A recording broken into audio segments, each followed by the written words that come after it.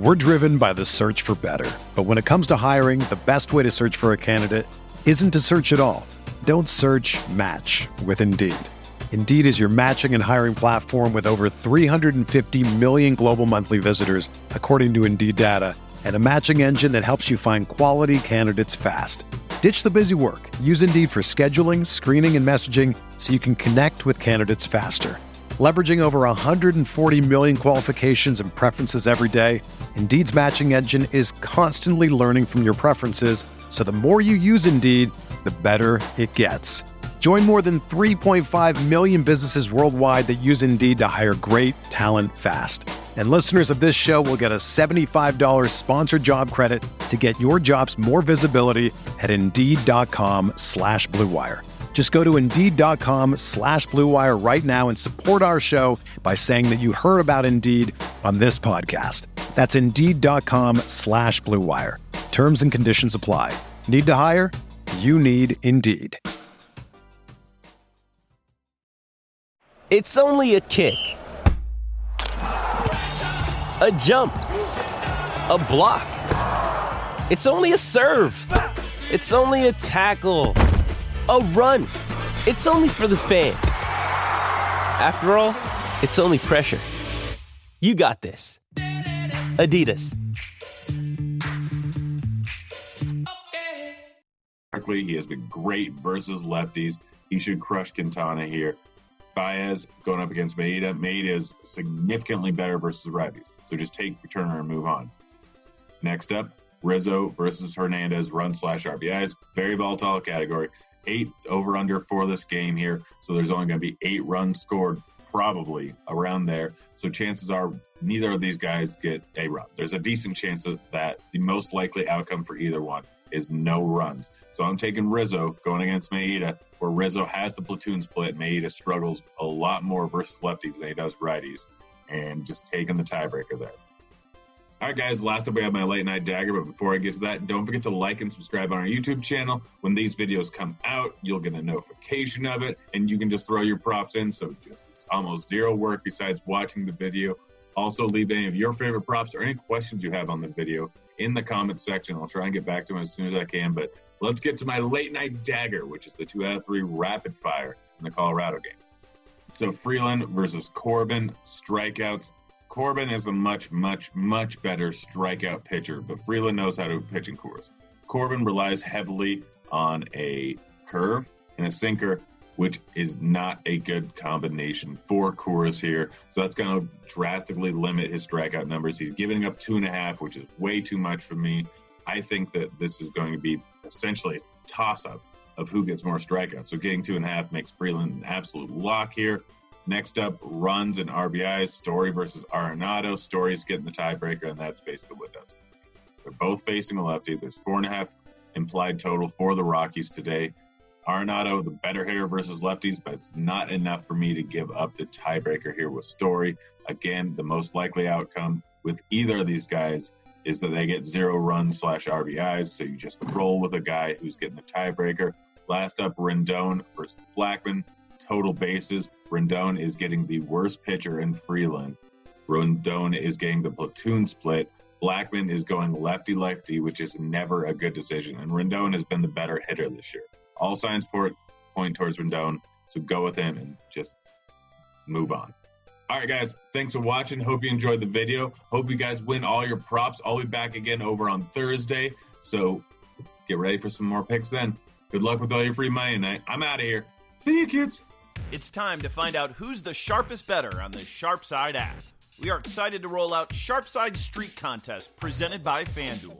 All you have to do is build your streak by stringing together as many winning picks as you can, all for free on the Sharpside mobile app. Swipe as many picks as you want from a variety of player props and game lines. If you see the lock icon after you swipe, that means it's time to lock that bet in to be your favorite swiped pick. Remember, only one lock pick can be made at a given time, so choose wisely. Once that lock bet resolves, you're eligible to select another locked pick. 2 or more winning lock bets in a row, and you start your streak. The best thing of all, you can earn FanDuel credit by being the user with the longest active streak at the end of our milestone dates. We'll be giving away $2,000 in FanDuel credit all the way through May 2nd. To show how sharp you are and play for free, be sure to download the SharpSide app, available for iOS and Android. It's the SharpSide Streak Contest presented by FanDuel, and remember, you always want to be on the sharp side. Hey, thanks for checking out our videos. If you want more expert advice on DraftKings, FanDuel, or any other daily fantasy sports, make sure you check out the current videos playlist.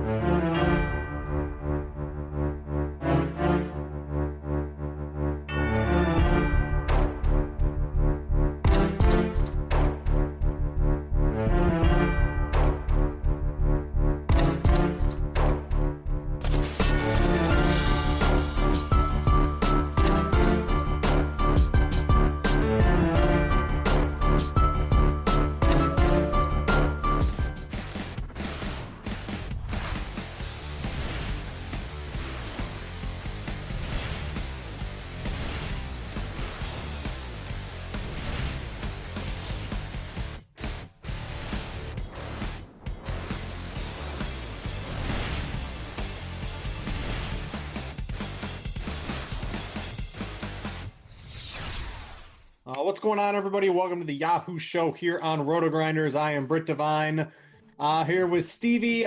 Stevie, I'm going to be coming down to your parts next week, buddy. Guess where I'm heading next weekend? You're trying to be the Disney guy, right? That's the thing. Well, I'm getting married there in December, but we got to go for our wedding planning. I have my hat. It was under my desk. I got should have wore it. Oh yeah, you could wear that today. For me, for sure. What's the weather like down there? Because I'm, it's like 50 degrees. I'm gonna burn down there for sure. I'm a little scared, my friend. Yeah, you're gonna get sunburned for sure. I already see it. It's happening. We're gonna have a lobster Brit. That's gonna be your nickname. Well, so here's what I do. I put the SPF 50 on, and then I put SPF 100 on top of that, just for double extra super sunscreen protection, Stevie. There you go. Just wear long sleeves. You won't be too hot, I promise. Yeah. You can get those fishing shirts that are super thin and they're long sleeves.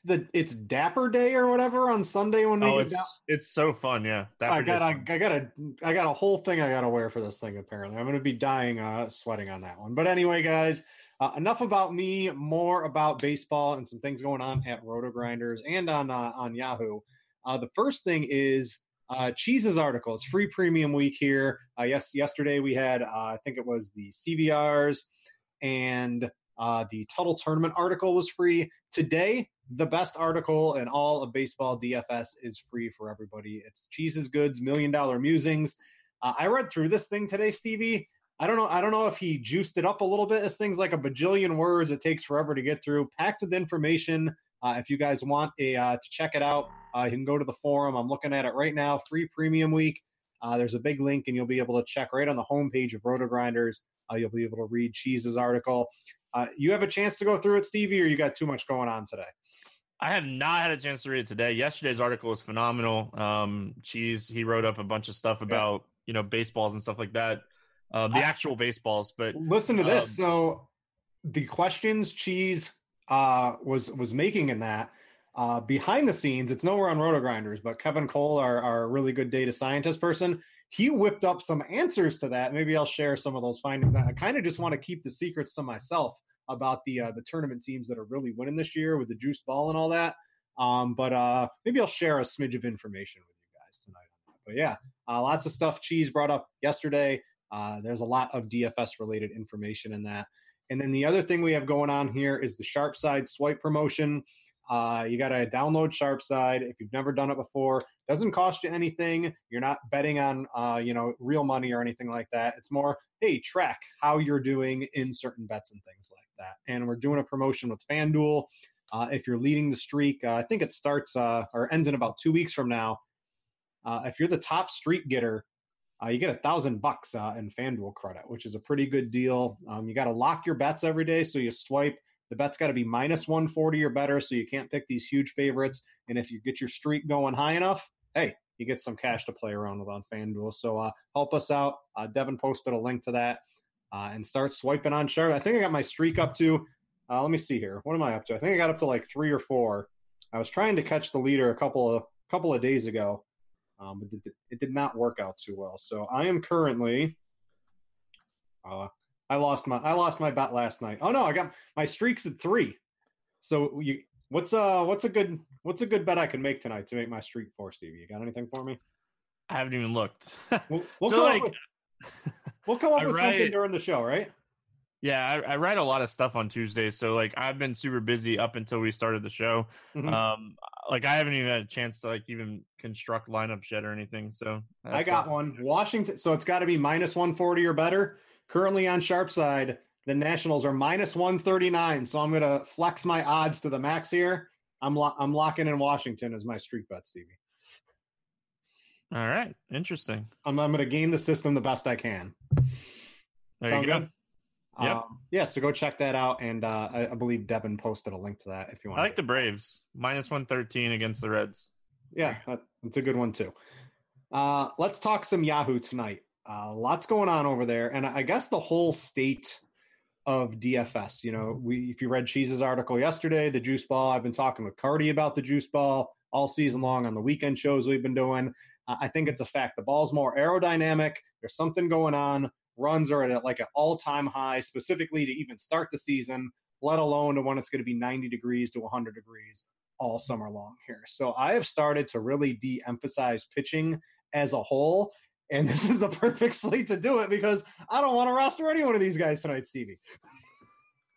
Yeah, for sure. Like at the top, it's certainly interesting. Like, you know, when we're looking at Yahoo pricing, Patrick Corbin, I think, is the highest price across the industry. By far the best pitcher, but going into Coors is very scary. Yeah, I think, like, if we're looking on, like, FanDuel and DraftKings, like, you know, Corbin's actually in play for me in tournaments. But, like, on Yahoo, it's the highest priced pitcher on the slate. He's not getting that discount of being in Coors. So I don't want to play Corbin. Zach Wheeler, I think, is okay. I don't think he's the greatest. I don't think he's the worst.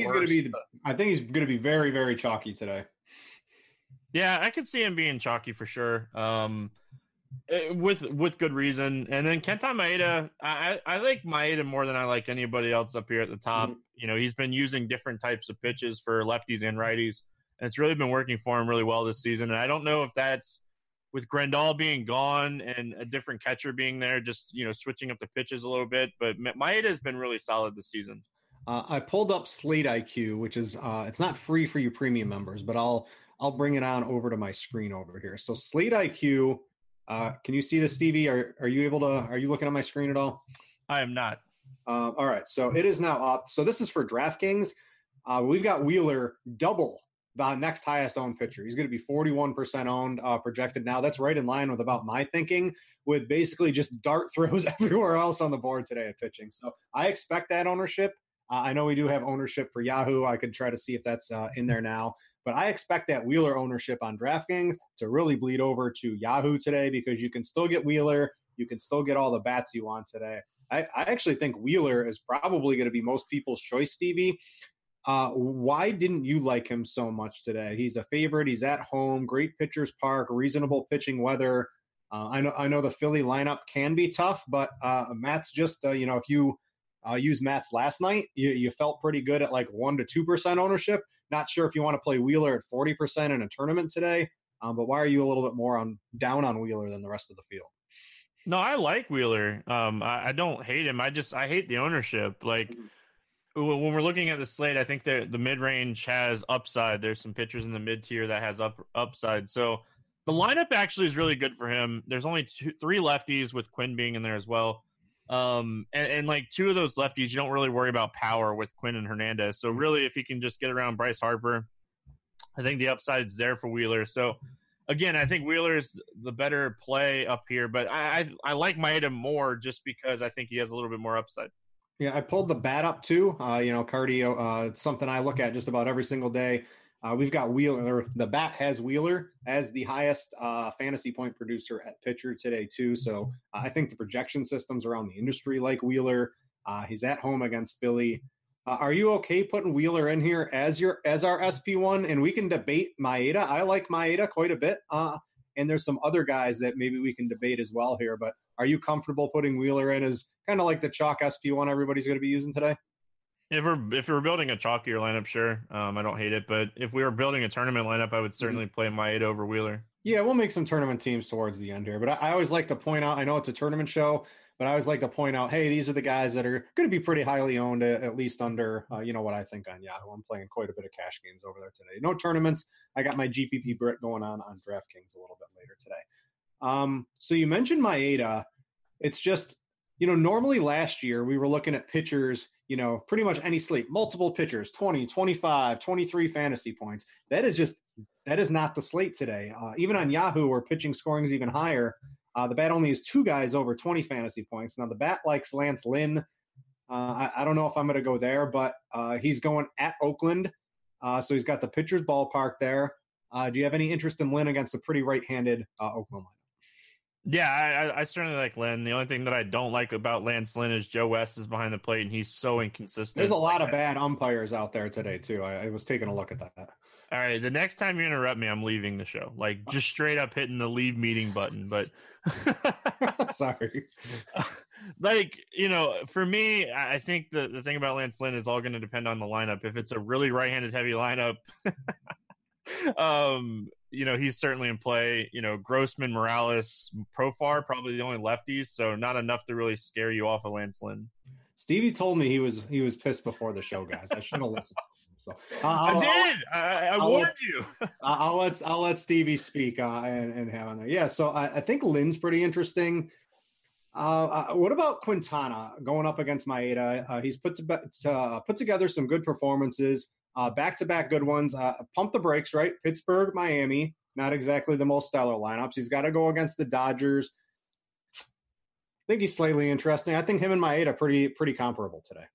He's been really good this year. He's had good matchups, but it is the Dodgers, and I hate playing hitters or pitchers against the Dodgers.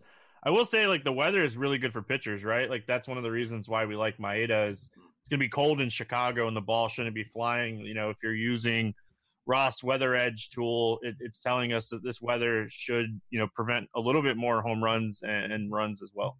Yeah, 51 degrees, wind blowing, and slightly not too big of a bump in there in the wind. But yeah, good pitching weather. Basically, a pick 'em. I think you could play either pitcher in this game. I think they're pretty comparable. I will be having a reasonable share of both, I think, in tournaments today. It's just the whole pitching slate gets pretty whack pretty quickly. How about this Toronto game? We've got Samardzija going up against the bad lineup of Toronto. And then we've got Thornton going up against the bad lineup of the Giants. I think they both have upside for today. I don't think I'd play either on a cash team tonight. But for tournaments, these are I'm just taking dart throws on a lot of different pitchers because I can't really narrow down, hey, these are the 5 guys I want tonight. So I'm going to play a pretty wide swath at pitcher tonight throughout my tournaments. And I think both pitchers in this game deserve some consideration. Yeah, sure. The upside, both these teams strike out. It's there, right? But for me, I think there's too many lefties for Thornton. Small sample, but he's really sucked against lefties. He does have a decent strikeout rate against lefties, but I think that had come down, and maybe the power numbers have come down a little bit.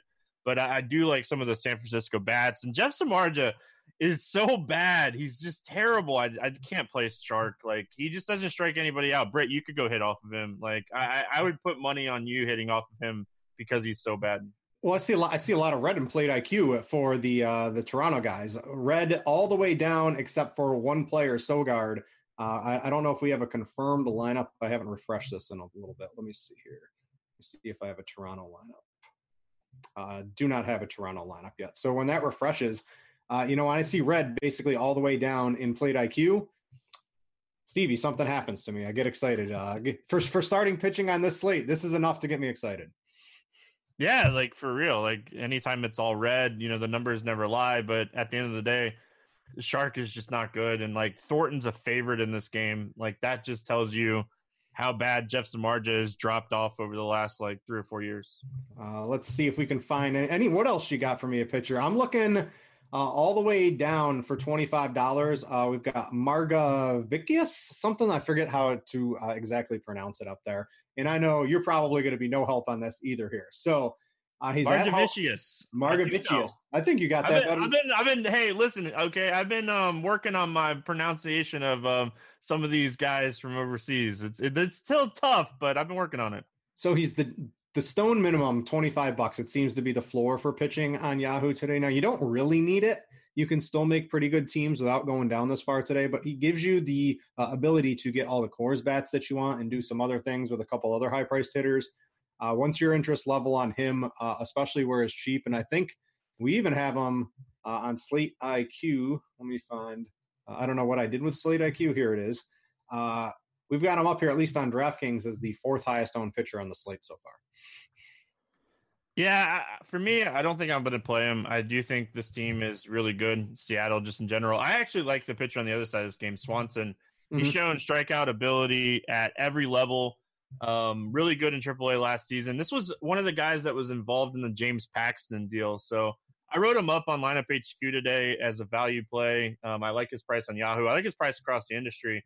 I think he's really a guy that, has the K upside to be a difference maker today. So as long as he pitches a little bit deeper into the game, which I hope he kind of does here against San Diego.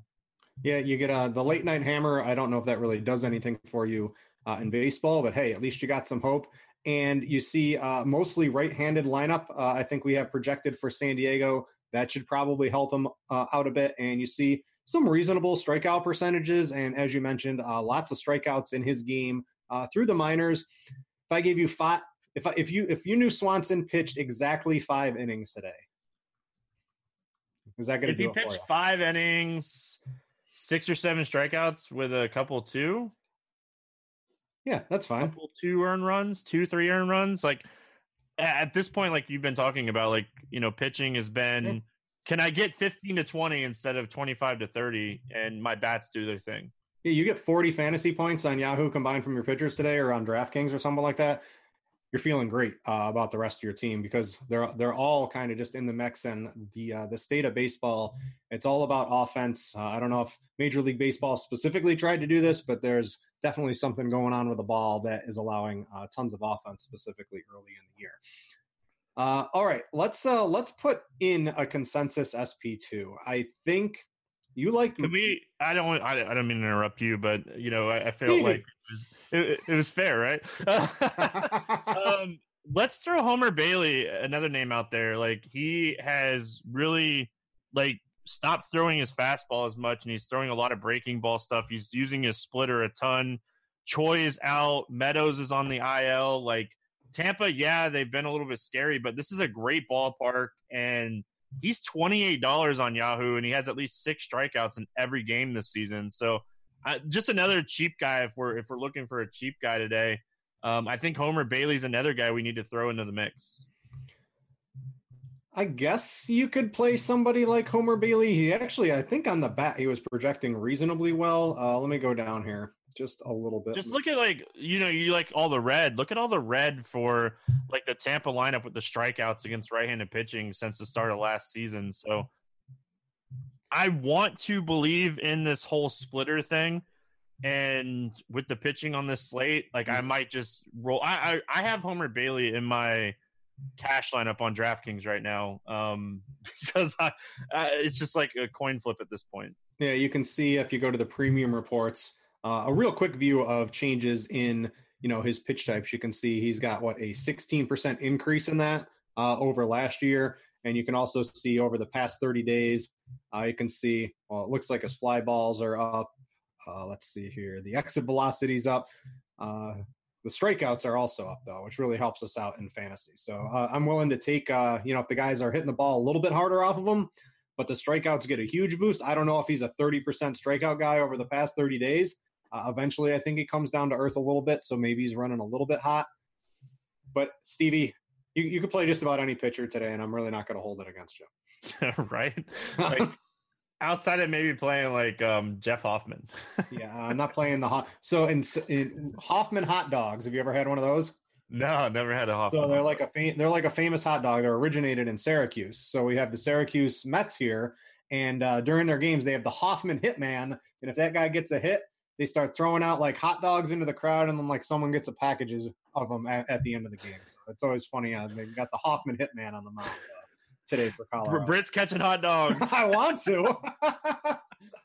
Anybody else? I want to go over some guys I really don't have a lot of interest in. Davies, probably not. I do like Swanson. He will certainly be in my GPP pool. Ponce de Leon. So, like, you like strikeouts through the minors. Ponce de Leon had that. Are you playing him against Milwaukee? Probably not. The Brewers, they're a really good offense. Yes, that is a true statement for sure. I'm probably not going to be playing Ponce de Leon too much. Wade Miley, there are some times you'd want to use Wade Miley on smaller slates. On a huge slate like tonight, probably not. So I don't have a lot of interest in him. Domingo is kind of the late addition to the Yankees starting lineup today. I think he's outside of Mike Trout. Who's he got to worry about? Yeah, and what's interesting is, like, he's priced up on FanDuel and DraftKings, but his price on Yahoo is very, very interesting. Yeah. Like, I can't play over there because I live in Florida, but if I was playing on Yahoo, Herman would certainly be somebody I'd be looking at. Like, because like you said, like, outside of Trout and maybe Calhoun, there's not really a lot of people that can, like, punish you in that lineup. Yeah, if you look at the full from last year, there's not a lot of strikeouts. There's still not a ton of strikeouts this year, but there's like nothing scary outside of Trout, who's obviously the best hitter in all of baseball. You got Tommy La Stella's cranking out home runs left and right, but I'm going to call that, it's either juiced ball or a flash in the pan, something with him. Cozart and Fletcher are overall pretty bad. Once this lineup comes out, it's probably going to be one of the later ones.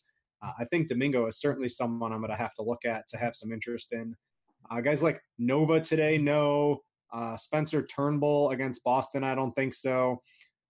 Maybe I'll have to look into Homer Bailey a little bit more, but I'm not using Velasquez. He's just not going to pitch a lot.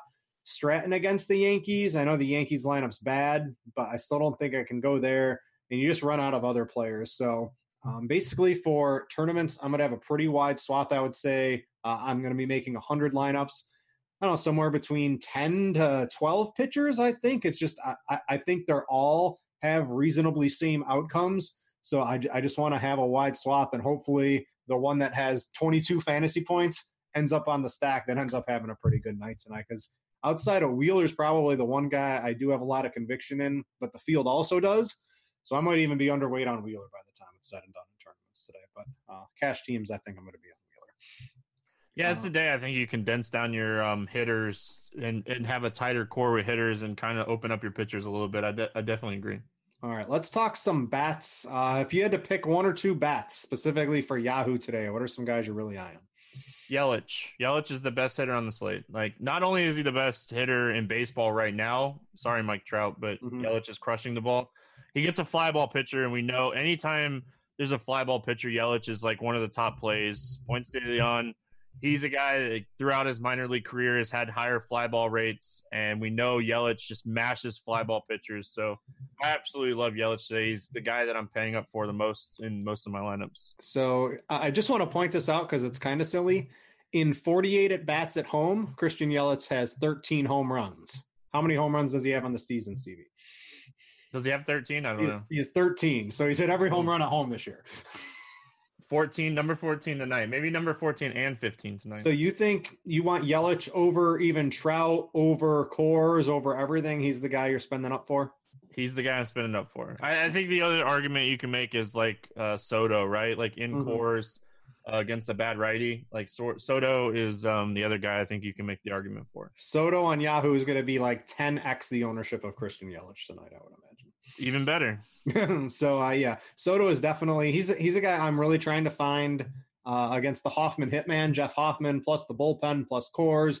You get the splits. He's a really good hitter. I think he should be up there in kind of the next salary tier, sort of with the Yeliches and the Trouts tonight, based on everything he has going for him. I get a little bit of a discount, so I think I'm actually a little bit more on Soto than I am Yelich tonight. But are you comfortable throwing Soto in here? That's fine. All right, I'll throw him in there. I think we both agree on him. What else? I brought up Yahoo pricing on my other screen here. What are a couple other guys that really kind of stand out for you tonight? Yonder Alonso stands out. You know, first base is loaded, don't get me wrong, but he's getting a nice discount compared to some of these other first basemen on this slate.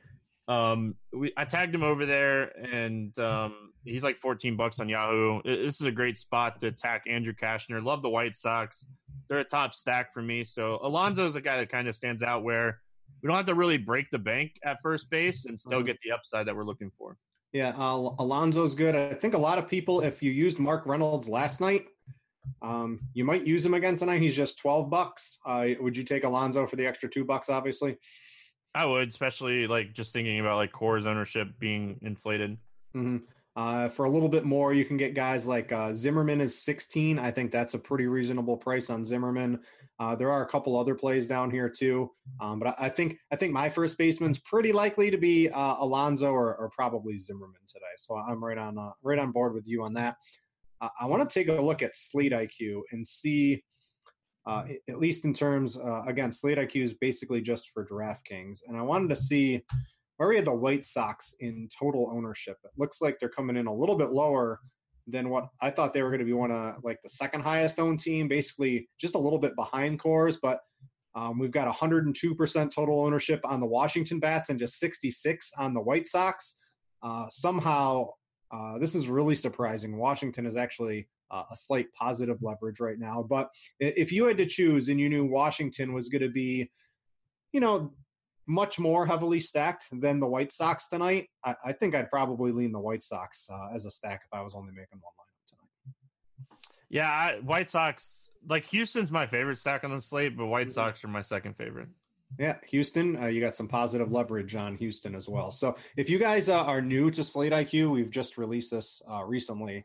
If you're a premium member, make sure don't go by what's here now, because as ownership changes, there can be some pretty wild swings in the leverage and all those things on Slate IQ. So if you use it, make sure to check it back. I think we put a deadline of like 6:15, 45 minutes before lock. So if you check it at like 6:20, 6:30, that's the best way to use it to get the most accurate data of kind of all the past slates and the ownership and stuff like that. But Slate IQ is really a really good tool. I know it's just DraftKings only, but a lot of the ownership kind of carries over to some of the other sites too. So I would expect Washington to be the highest owned plays on Yahoo as well. All right, I'm going to throw in a couple of plays here. Let me see. Let me go to some hitters here. So Soto was up there. Zimmerman. We always like some good point per dollar plays, and there can be a lot of them on Yahoo. A couple of them at first base. I want to throw this out here too. Eric Thames. If Eric Thames makes the lineup, he's $7 on Yahoo tonight, Stevie. Yeah, he's cheap. Chris Davis is really cheap too. He's batting 7th against Ivan Nova. I hate playing Chris Davis, but he's really cheap.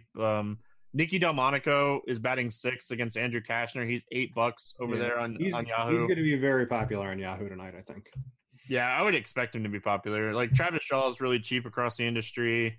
The other guy that kind of stood out to me, he's not in a great matchup or in a great ballpark, but Polanco is not going to be $13 on Yahoo for too long. It was his first game back last night. Yeah, so I think we just nailed the chalk outfield on Yahoo today. It's going to be Gregory Polanco against Luke Weaver. We're going to have Juan Soto, and then I think Delmonico is going to round out. If I had to pick the 3 chalkiest outfielders, at least, for cash games for sure, but even in tournaments, these guys can make their way in there. This looks like the clear chalk in the outfield, Stevie.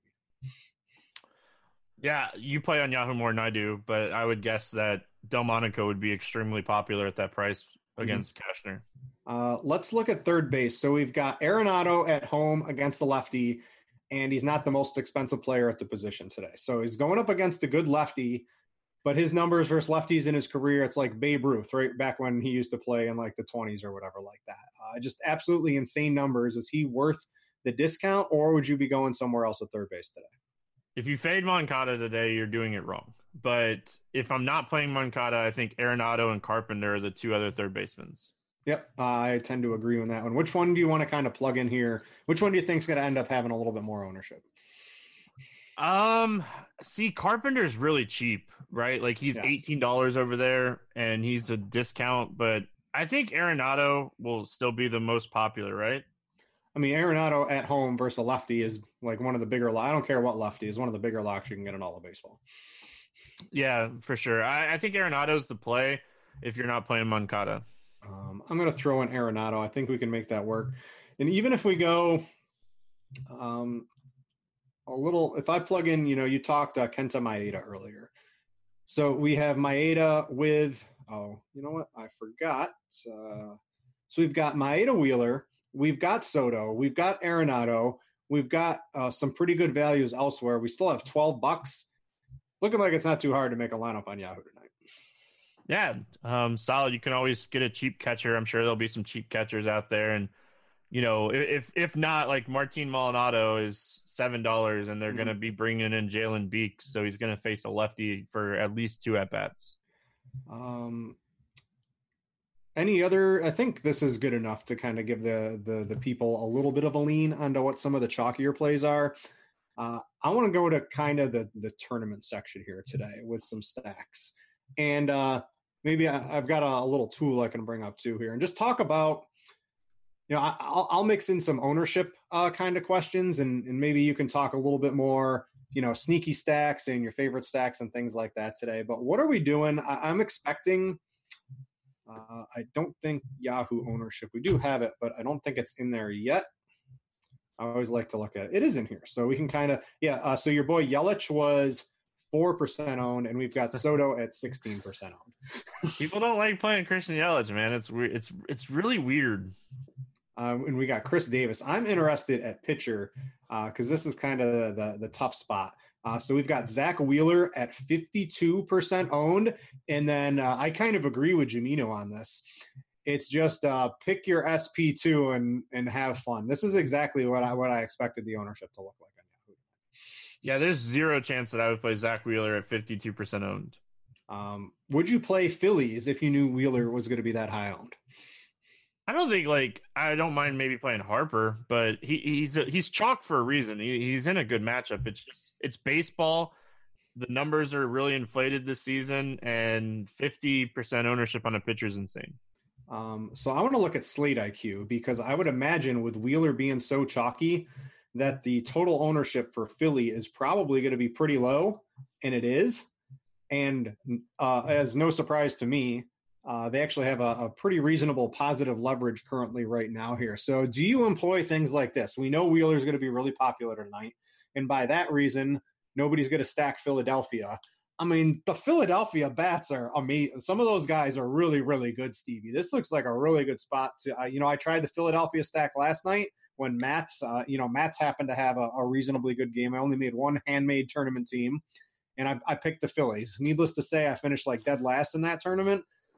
But, I mean, you get like the double, right? You get to take out the high-owned pitcher and have a low-owned stack. That looks like a pretty good spot tonight. Yeah, the Phillies, man, they burned me last night. But I honestly really don't hate ever stacking Philadelphia. They have a really good team. So nice leverage, like you said. Yeah, that looks pretty good. Our highest leverage team currently, usually this is going to be a lot of the lower mid-owned teams, and it's the Mets. I think that's fine. Detroit against Boston tonight. And St. Louis, right? I like that because we don't have St. Louis grabbing too much ownership specifically on DraftKings. I'm gonna be making a lot of stacks of a lot of these kind of teams tonight, like the mid tier. I think that's where I'll be going. Maybe I'll fade Washington overall, but what do you got? What's your kind of tournament strategy tonight? I love Houston. Michael Pineda, a guy that gives up a lot of fly balls with a lot of hard contact against righties and facing a team full of right-handed bats. I think Houston has a chance to hit like 3, 4, 5, 6 home runs tonight. So Houston's going to be a team that I'm really going to be focusing a lot of my tournament ownership on tonight. Yeah, so I've plugged in like a 5-man stack. Now you can get up to 6 on Yahoo, so that's cool too if you want to do that. The problem I'm having, I did the Yahoo show yesterday and we tried to stack up Houston. You run out of salary because like when all your bats cost $20, it's very prohibitive to kind of do that on Yahoo sometimes. So even if I use, how do you say the name again? Which one? The San Diego pitcher. Oh, Margevicius. So if I use him and then I use, let's say, I use your boy Homer Bailey, I mean, I can make this work, but I'm basically at like $10 left per position player. We pointed out, that is possible, but you are really dumpster diving a pitcher if you stack Houston tonight. Yeah, I'm just playing with it. I was able to make Homer Bailey and Herman work with a Houston stack. Let's see. So Bailey and Domingo, that's basically right around the minimum, but there's always plenty of 7. We had Chris Davis We had Delmonico. There's plenty of catchers in that mid tier. You can make something like that work today. So yeah, you take one of the punt catchers. You take Delmonico. You can make it work if you want to. And if I was playing on Yahoo, it's certainly something that I would look at doing. I want to talk about more like large field tournaments because I noticed this. I've got a little fancy tool. I'm going to bring it onto the screen here. And I want to just kind of bring this up and have like a generalization. So you don't really MME too much. You sort of like hand build a couple of teams usually, Stevie? Yeah, I usually make like 3 to 5, and then I'll play like the 20 entry max or something on certain slates. Like I'll play the 20 entry max tonight because there's going to be a chalk pitcher and I'll fade him. So like on spots like that where I feel like I have some leverage, I'll play the 20 entry max for some fun. So I pulled, this is the DraftKings, like they have like a huge 60,000 person, like $5 tournament or something last night. Right. And I was talking we have a Slate IQ channel that kind of goes into that. And, like not only are you trying to pick a team that's going to score the most runs on the slate, but you also have to then beat all the other teams that all the other entries that also pick that top team. So this was like 60,000 entries. 5,500 people in this. So almost like it was like 9% of the field stacked Colorado. I don't usually like those odds in these huge field tournaments, Stevie. I feel like because you're just fighting so many people. So not only am I in my head, Colorado has to be the highest scoring team or one of them, I now have to beat the other 5,500 other people that also thought that exact same thing. So on nights like this, I was looking at, Slate IQ. It looks like Washington is going to garner quite a bit of ownership tonight, and rightfully so, right? Bad pitcher in Coors, looks like a really good spot. But if they're going to be this highly owned, Colorado is popping off at about the same ownership yesterday.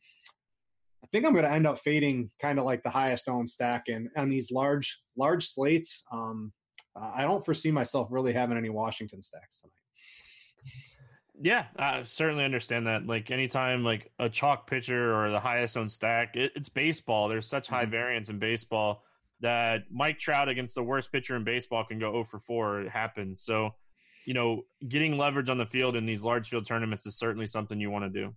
Yeah. So, I don't know. I didn't, again, I played the Phillies last night. They scored like 1 run. So that didn't really work out for me there. But when I'm MMEing, I'm playing 100 lineups on DK today. I don't know if I think Washington's going to come in with 9 to 10% of the field just as stacks. This doesn't even include 3-mans or one-offs, right? Like there's just so much ownership on these dudes that I'm going to end up probably taking a pass at least on Washington in tournaments tonight. So you know what that means, Stevie?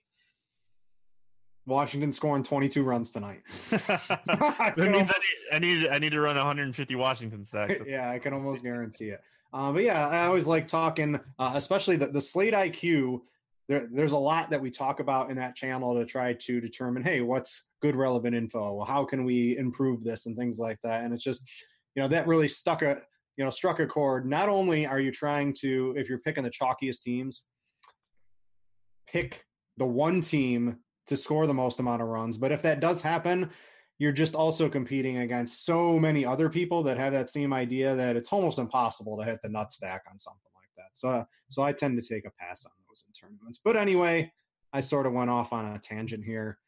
What are kind of some of the lower mid? You mentioned Houston, and if I pull up Slate IQ for DraftKings, we've got Houston as the 1, 2, 3, 4, 5th owned stack, but it's also under half the ownership that Washington's going to be tonight. So as long as you swerve away from Washington, you can really create leverage on just about everything. So a team like Houston, I think you're onto something, right? Slight positive leverage looks pretty good. These mid-tier ownership teams are where I generally try to hammer my ownership throughout the day. Yeah. I like Houston. You mentioned the Mets being a team that could go really under the radar, and with Cano being back in there, there's 4 really solid lefties. You throw Alonso in there and you have a nice little 5-man stack. So I think the Mets are interesting. Zach Eflin's really been struggling against lefties for a while, and Conforto, Nimmo, we have the power upside on top of, guys being able to get on base as well. Mm-hmm. Yeah, I can certainly get behind the Mets. And, the weather's not too great. The park's not great, but Eflin can get hit. This game's really in it because I like the Mets. And while I do like Wheeler, what I really like is the Phillies offense against a high-owned Wheeler. That sounds like one of the most ultimate leverage spots you can get tonight. So I think I'm going to include Philadelphia in a good portion of my stacks tonight. A couple people in chat are telling you that they like Houston. We'll take some QQs in a little bit. Don't get them going too quick, Devin. Wait about 5 minutes, and we'll start answering those tonight. What else are you really looking at? You mentioned Houston. I don't really want to talk too much about cores. There's not a lot of huge totals. We've got the White Sox. We've got Baltimore. Which side of that game would you be more apt to stack? I think the White Sox are going to certainly be the higher owned team, but I don't know. I think Baltimore can, put up some numbers against Nova here. I really hope Baltimore stinks tonight because I want to stack them tomorrow. Who's on the mound tomorrow? Ervin Santana's pitching for the White Sox tomorrow. Well, I mean, that's not going to be a secret then. I know. But yeah, I do like Baltimore. Mancini, Smith back in the lineup certainly helps. Nunez, right there, that little 2, 3, 4 is an interesting add-on stack. The other team that I think is going to really, really fly under the radar tonight is the Kansas City Royals. Jalen Beeks is going to come in, is what it sounds like anyway. Who knows when it comes to Tampa, but that's what it sounds like right now. And he's really not good at holding on runners from what I was researching. And, we know Merrifield and Mondesi, the upside for stolen bases for those guys is just massive here if it is Beeks that comes in. The 9-1-2, right? Yeah, that would be a nice little 9-1-2 stack for sure. They're just running around the bases the whole time over there. I got a QQ from Bazinga in chat, so I want to answer this. He asked, in a 3-entry max, would you still fade the most popular stack, or could you get away with just using lower-owned pitchers? In a 3-entry max, so this was in a 60,000-person tournament. When you're only making 3, you're most likely hand-making those teams, so it's a lot harder to not click the high-owned guys. So in a 3 max, the ownership gets even more intensified on the highest owned stacks. And if I was playing a 3 max, I would steer as far away from the highest owned stack for sure in those tournaments. What's your overall take on that, Stevie?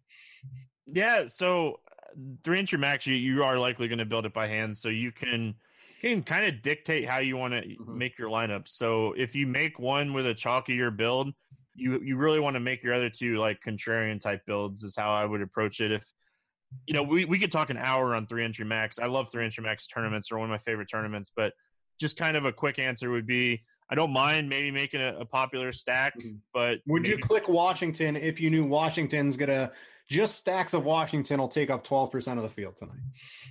See, people like Washington more than I like Washington, but I think you can stack Washington with two sub 5% pitchers and some interesting one-offs. Mm-hmm. Yeah, I think I would generally steer whatever the chalk is. I've looked at this a lot. It gets even chalkier in the smaller field 3-entry max tournaments. So I would tend to fade that even more than I would a large field tournament, at least from my experience and how I like to play. All right. Best tournament to fade those guys in are single entries for what it's worth. Then it intensifies even more. It gets insanely high. If you fade the chalk stack in single entry tournaments, you already gain an edge. Yes, you're basically playing rake free if you do that, in my opinion. All right, Devin, I know you want to start throwing some QQs in there, so throw them in here. Specifically, guys, if you got any Yahoo questions tonight, I'm playing a lot of cash games over there. Bring them up, and we'll try to get to them. San Diego pitcher, cash or tournament viable? I almost think both. I mean, on Yahoo, he's the minimum price on Yahoo. And if you're trying to put together point per dollar teams, kind of grades out pretty good on Yahoo today. I don't know if he has the most upside, but I say he's playable in any format today on Yahoo. I would probably play Homer Bailey over him, but I understand why people are playing him. Yeah, I think Margavicius. I'm gonna have to get the YouTube pronunciation to be able to say that quick, but I think he's gonna be pretty reasonably popular, specifically on Yahoo today. And we already had him as the 4th highest owned on DraftKings. So if you're looking to get a swerve off ownership and you like Stevie's take on Homer Bailey, I think that's a reasonable spot. Stevie, I don't know if you see the Roto Grinders chat. Devin was not joking around that he was jonesing to post QQs from YouTube. He was. He was not joking around on this. Is it a Randall Grichuk double dong day? I don't know. It certainly could be. Samardzija, not a guy that is missing many bats nowadays. So Grichuk does profile really well against him too. Like Rowdy Tells and Grichuk will be the two dudes I play from Toronto. Sure. I think Grichuk is fine. The price a little high on Yahoo, right? For my liking, $17. You can probably do much better spending up a little or spending down. But if you're stacking up Toronto, you definitely want to have him in there today. YouTube, maybe they weren't paying attention. Stevie Houston stack. Explain to me why. Maybe they missed it earlier in the show. Why you like Houston so much? Yeah, my favorite stack on the slate, Michael Pineda, fly ball pitcher that gives up a lot of hard contact to righties, a team full with right-handed bats. Don't forget Brantley. He's a ground ball hitter against a fly ball pitcher. It just makes for a really, really good stack today. Any Abreu tonight? The answer to that, yes, of course. If you're playing, I think Abreu is a fine cash game option. I think he's fine as a tournament one-off, and I think he's fine in a stack. I don't really see how you couldn't play Abreu tonight. I like Alonso a little bit more, but Abreu is certainly a guy. Like FanDuel is where you can play both of them, so I like it more over there. He's just Abreu is $2 more than Alonso on Yahoo today. That's not doing it for you. You'd rather play Alonso? Yep, rather play Alonso. Rank these starting pitchers. These are kind of like I don't know. It's kind of like all over the board. So we got Domingo, we got Luke Weaver, Lance Lynn, Montas, and Thornton. I think I'd go Herman, Lynn, Weaver, Montas, Thornton. I'd have the first two the same as you, so Herman and Lynn. I like Thornton. I just think that San Francisco lineup can be total garbage sometimes. I'll take Luke Weaver, and then Montas is rounding out the end for you. I think they're all very similar, and you could probably ask 3 or 4 different people, and you're going to get different answers than me and Stevie just gave as well. Let's see. Basically a twin stack tonight. What's your interest in the Twins? A couple of those guys did pretty well last night. Yeah, like they're not really like super on my radar, but I could understand. Like, so I am a firm believer in the cutter from Wade Miley. So you really want to look at like how these teams, like how these guys perform, and like the only guy that I have interest in Twins tonight is Nelson Cruz. So probably not. I'm probably not too high on the Twins tonight. You want to use, Twins last night made a little bit more sense against a more popular pitcher that wasn't even really going to pitch too much anyway. In who was a Peacock last night, right? So that made a little bit more sense, right? Because you get the double bonus, you get to take out the high owned pitcher plus have a low owned stack, and you're not really taking out a pitcher because I don't really expect a lot of ownership on Miley. So last night the stack made a little bit more sense than I think it does tonight. So I'm probably going to pass. Don't think the Twins are going to make the cut for me tonight. Travis Shaw, cash versus GPP. And Stevie, have you been watching what Travis Shaw's been doing? Have you been rostering him? I have been playing him. So last night worked out good. But other than that, it's just been atrocious for him all season long. What are we doing with him? He's super cheap still. His hard hit rate is still super fine. It's just a strikeout. The strikeouts are there.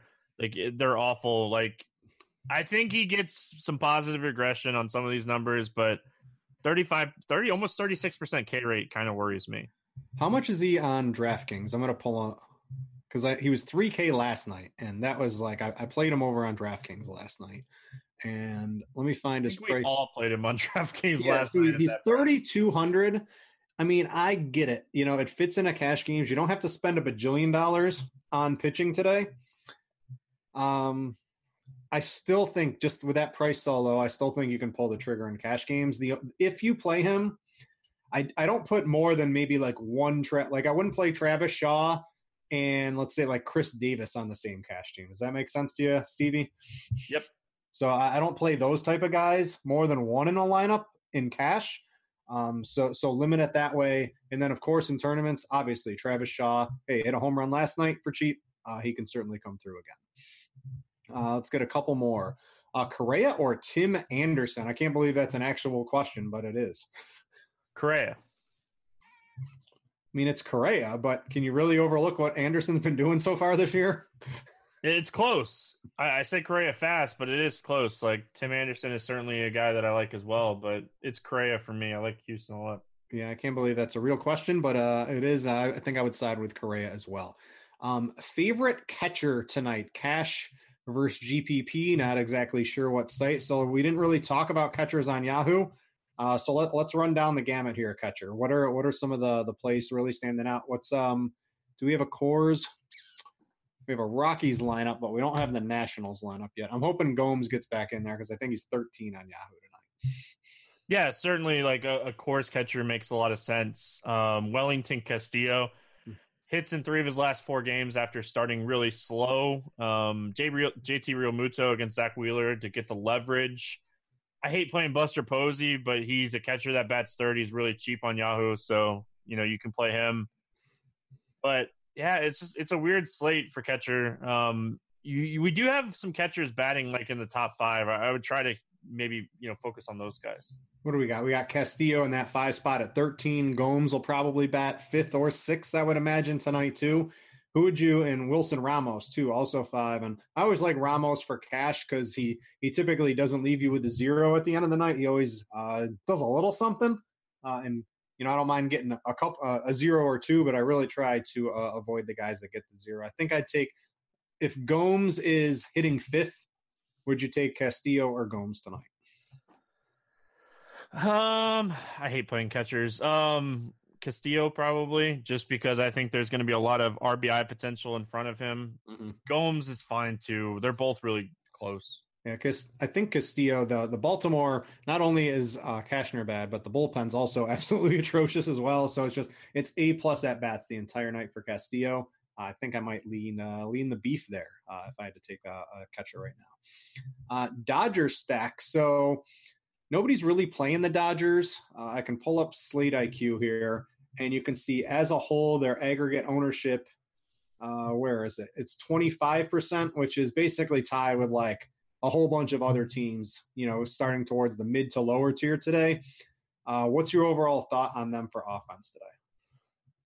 I really like Turner. Bellinger's been hitting lefties really well, and AJ Pollock. That makes her really interesting, like 3-4-5 stack if you want to go that route. Kiki Hernandez if you want to throw a 4th person in, but they're not like, if this weather was different, but it's going to be like super cold. Like I think it's going to be like 51 degrees at first pitch and just going down in Chicago after that. So just don't really see the ball flying as much there as like in Houston with, really good weather. I like the lineup the Dodgers put together, right? Kiki, Turner, Freeze, Seager, Pollock can hit lefties. Bellinger's been hitting them, and he's hitting 6, right? When Cody Bellinger's your 6 hitter, you got yourself a pretty good lineup put together. Chris Taylor, Austin Barnes. So I like the Dodgers lineup, which if you had to pick an offense in that game, they're both going to be relatively low owned. It looks like the Cubs just a smidge lower.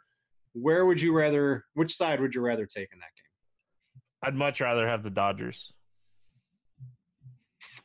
Think so too. I think Maeda is a much better pitcher than Jose Quintana, and I like to line up the Dodgers throughout today. So I think I'd side with the Dodgers as well. Let's see here. We can get a couple more. Starlin Castro is a punt on Yahoo. Not someone on my radar today. How about you? Is it like a different slate? Maybe he played the all-day slate. So that's not even on here. So yeah, that was the all-day slate. I would say no. I don't think you need that on the all-day slate. No, I'm not playing Starlin Castro against Carlos Carrasco. Yes, I wouldn't do that. Edwin, E5 today. No issues with E5 today. I would agree. Not the highest priority player, but if you're stacking Seattle, you better have him in there. Let's see here. Any Cubbies tonight? I'm looking at the lineup against Maeda. I don't know. It'd be like Rizzo, right? Like that's the answer. The Cubs are very cheap. Both these teams are dirt cheap on DraftKings. It's interesting because they're so cheap, but nobody's using them because you don't need any cheap bats today. Yeah, that's fantastic. The pitchers are just so cheap today. Yeah. I'm not too interested in the Cubs. I think Maeda doesn't really get blown up too much. In a Toronto stack, you got Smoke or Rowdy. I think I would go Rowdy today. Most days would be Smoke, but I think today I'd go Rowdy. All right, I'm bringing up Plate IQ. We're going to end this once and for. This is why every site needs utility. So, like, it just allows you to kind of do what you want with lineups. Because I don't want to choose. I want to play both of them. But let's take a look here at the Toronto hitters. I've got it pulled up I've got this season. Let's go back to the start of last season. We've got Smoke, Rowdy in a quarter of the at-bats has some better numbers, walks less, strikeouts about the same, better WOBA, better ISO. Maybe it is Rowdy today. Yeah, it's just Rowdy. Like, I don't want walks. Don't walk. Hit the ball. Strike out or hit the ball. Well, so walks on Yahoo are actually good. Walks on DraftKings are bad. So so the 2 is very tilting to me that you get 2 for the walk on DraftKings, but 3 for a single, where Yahoo treats them both the same. So the walks are less bad than you really want. So I don't mind a guy with a little bit higher walk rate. Singles don't win championships, Britt. Hey, they get you there. They get you runs and some RBIs possibly as well. Let's see here. Hernan or Cano as a one-off today? Cano. Eflin stinks against lefties. Yes, that is a very, very easy question. Let's see here. Got a couple more. Chris Davis or Delmonico as a punt today? Delmonico? On Yahoo, I think yes, because the outfield punts are a little bit – they're more intriguing than the first base punts, because if you just go up a couple dollars at first base, you get some really good players, where in the outfield it's like they're $7, they're $13, and then they're $28 to find kind of like the good plays today. So I think I would take Delmonico, at least on Yahoo, if we were doing that. Any thoughts on Calhoun tonight? Not really. He's not a guy that's really on my radar. Guess the same. Not, if you're stacking up the Angels, yes, but I don't think I'd be playing Cole Calhoun on a cash team today. I don't think I would stack the Angels either. The Yankees have one of the best bullpens in baseball. Let's see here. If we can get a couple more QQs. Dwight Smith Jr. in a DraftKings tournament. He's hitting up in the lineup for Baltimore today, I believe. Hitting third. Oh my goodness, I didn't even realize he's 4.9K on DraftKings. Probably not going to play him on DraftKings at that price. Outside of a Baltimore stack or game stack. Dwight Smith Jr. is 4,900, and then I know it's against a good pitcher, but Anthony Rizzo, it's a different position, is 4K. Chris Bryant's 3.9K. Corey Seager's 4K. Justin Turner's 3,600. Right? It's crazy that the pricing fluctuations based off matchup. But I kind of like it a little bit over there today. So, but I would not be playing Dwight Smith Jr. Favorite SP2. This is like the question of the day. I think Wheeler is everybody's kind of SP1 today, going up against Philadelphia. I think in tournaments I'm going to be underweight Wheeler while using Wheeler on my cash teams. That is my current plan here today. If we're not using Wheeler, what else are we doing? What's an SP2 we can use? Swanson. I like Swanson, or like I said, I really like Homer Bailey. He's going to cost me a bunch of money. I'm going to have a raised head stack just in case, but I like Homer Bailey. I would play. I like Margavicius if it gets you some salary savings, specifically on Yahoo, and I don't mind either of the pitchers in the Cubs-Dodgers game. I think both are relatively safe with a smidge of upside, and that gets it done today, in my opinion, because all the pitchers out there are a lot of question marks today. So that's kind of where I would look. And then I think Lance Lynn, me and Stevie both agreed against Oakland, can strike out some of the righties. I think Lynn's probably another guy. Let's see here. Gomes, Grandal, or Real Muto in a tournament? Yes. Real Muto. Yes, the answer is yes. Yeah, really it is. It'd be Real Muto for me. Gomes is probably going to draw a lot of ownership. Do we have the lineup? I think somebody in chat just said it came out. Did the lineups page move around on me? Why can I not? I don't see that game either. Yeah, what happened to the lineups page? It just disappeared. All right, so it's not refresh it here. It's not just me. He is batting sixth. I like Gomes. The answer is yes. You can play all of those in a tournament. I don't think any of them is going to be wrong. If you're playing on Yahoo, Howie Kendrick is $17 for what it's worth. Where's he hitting? He's hitting in the 4 spot. 4 spot? Yeah, that sounds pretty good. Oh, yeah, I got it. Eaton, Robles, Soto, Kendrick. I really like Soto. Those are some really nice guys to have on in front of them. Kendrick, Zimmerman, Gomes. That's a really nice lineup that Washington put out today. So I like that Washington lineup. That's going to about do it for the Yahoo show. We've got the Fantasy Draft show coming up next. And then we've got Crunch Time coming up after that for your premium members. Don't forget today, even if you aren't a premium member, you can go read Cheese is Good's article, The $1 Million Musings. It is free for all RotoGrinders users today. Just click on the main page on RotoGrinders. You will see it there for your reading if you want to dig through all of his thoughts. Other than that, Stevie, I hope the rest of your day goes better than it did. And I hope you don't yell at anybody else like you yelled at me earlier. You can take it, Britt. All right, yeah, I can handle it. I'll be down in Florida. Maybe I won't see you, but I'll be down there trying not to get sunburned next week. Yes, I hope you don't get sunburned. You'll be in Florida, and I'll be in like Alabama. That's going to do it for the show. Thanks to Yahoo for sponsoring the show. Go check out some of their games over there. Thanks to Stevie for joining me. I'm Britt. Thanks to all you for watching, and we out ya.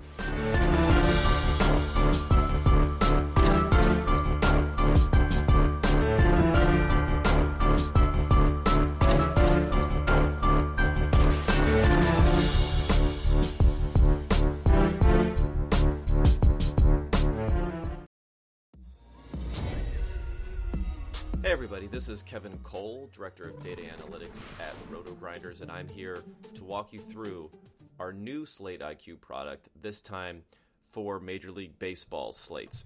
So those who are familiar with what we've done with the NBA, a lot of this is going to look similar, but we brought some new wrinkles to it that'll be specific to MLB contests. Right off the top, I'll say that this is for DraftKings only content, because that's what we have the most robust set of data to work off in our ResultsDB database. So the key here and the key to the whole structure is building off of the results and insights that we get from similar slates. So we have thousands of previous slates in our database. What we do is we look at the main slate coming up for that day and for the next day, and we match that slate against all of the previous slates. We find the 25 most similar slates in terms of how many values there are at different positions, in terms of where the chalk is for pitchers and for hitters, and in terms of some of the big macro things like how many games are on the slates and how many different players there are available at different positions.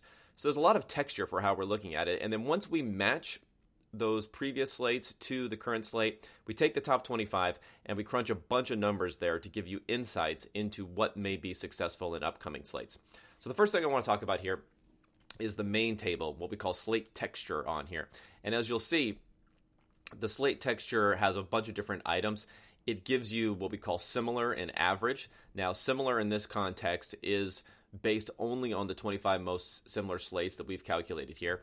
The average is looking at all slates of a similar type game count. So a similar number of players, similar number of games that are in total in the slate. And we crunch all the different numbers so you can get an idea of how this particular slate probably fares versus what would be on average. Now we give you the cash line for 50-50s and double-ups. We give you the GPP line, and we're calling this the top 0.1% of entries, what they averaged on here for the two. We look at the win. So the number one ranked entry for GPPs, what the average was there. Obviously, it's a lot higher than what you're seeing in the others, and then what you see in the average. And then below that, we have a bunch of numbers. Now, we have stack, ownership, and chalk hit rate. I'll take stack and ownership together. These are proprietary formulas that we came up with, which weight higher numbers for either a great deal of stacking, and bigger stacks get a higher weight here, and then ownership, how high the ownership is of particular players. So we're talking about whether or not the chalkiest pitcher and hitter options are much higher than what you would see in a normal slate. And 50 is the average, so you see it comes in here, and you see this stack in particular that and you'll see this slate in particular that we're looking at, stacking is a little bit less used than it was on average, whereas ownership, people are really using higher owned players in these similar slates. As we go down, chalk hit rate. Now this is looking at the top 2 pitchers and the top 5 hitters by ownership on all these different slates and how often they're hitting or not, meaning that they're represented in a higher percentage of winning lineups versus what they are for the field. And then as we dig further into, game count, just letting you know the averages are about the same here. Number of players, as you'd expect, is a little bit more here for the similar versus the average. And then as you go down, we have the average salaries for the pitchers, for the most expensive pitcher in the second, and then average ownership for the most expensive in the second here for those different things. So that's kind of the main slate texture table that really enables us to look at everything from a high macro level. And now the powerful stuff that we're going to dig into here, and I think this will be one of the more powerful things, is team stacking. So we have every single team on the slate here. And when we're thinking about this in terms of team stacking, we're looking at 4 and 5 hitter stacks. So what we've done is for each one of these teams, I'm looking at the total level of ownership of all the different batters, all the different 9 batters that are in the starting lineup. But I'm also looking at the gradation between the highest, who are the chalkiest players on this, who are the lowest. And I'm also looking at the fantasy point distributions there. And I'm taking these particular teams for tonight's slate. I'm matching them against the closest analogous teams from the 25 most similar slates, and that's how I'm crunching some of these numbers. So like I said, the total ownership comes from what's actually happening on tonight's slate. The winner amount, now this is the top 0.1%, how often they had those similar teams in their winning lineups. The field is the same thing, how often the field had those similar teams in their winning lineups, and then I have the difference between the two, which is a simple subtraction, and then the leverage, which is the winner divided by the field, and then you're seeing the percentage over the field. So you're seeing here for Boston, for instance, it's going to be the most highly owned in total, all these different batters. I'm estimating that the field is going to have this about 10.3% ownership of 4 or 5 hitter stacks. The winners by the similar slates is about 12.5%, so you're getting a little bit of a difference there, and you're getting leverage there. And like I said, we're calculating this for every single team on the slate. So I think this is going to be pretty powerful in driving insights from these 25 most similar slates. The next one we have is stack type leverage. So this is looking at some very popular stack types here, and these are not going to change. These are going to be the same every single slate. But we're basing this, again, on the 25 most similar slates. We're looking at winners, the top 0.1%, the field, the difference in the leverage for each of these. You'll find most often, and there's maybe something that's changing we'll have to look at over time, you'll find most often that in the past, these heavy stacks gave positive leverage and maybe were underused in the past. Now, how people are playing these contests going forward, MLB contests, that may have changed. So like I said, we're going to continue to monitor that closely to see what's happening in 2019. Now, the way you read this, if it's 5-3, that means 5 hitters from one team, 3 from another. 5-1 is 5 from one, 2 from another, and then 1 left there, and so on. So you can see how it builds out between your 8 hitter options and all these different large stacks, 4 and 4, 4, 3 and 1, and so on. Next, we have pitcher leverage. Now, this is another powerful one because we're tying every single pitcher on the slate to their most similar counterparts from the 25 most similar slates, and we're getting, our ownership number that Chris Gimino and the team works on there diligently, and we try to be the best there, and that's a very key component of matching. And then we look at similar pitchers from these slates, and we say, how often were they in winning lineups, and then the leverage that you're seeing in all of these different ones. So again, as we're scrolling down here, you can see we have every single pitcher on the slate, and we think that's a pretty important and valuable tool there. The leverage is calculated by looking at the winner ownership based on similar slates versus what we're projecting that they're going to do, what we're projecting the ownership is going to be, and that's how we get these leverage calculations. So it's a little bit negative when the winner ownership on these similar slates is below what we're projecting.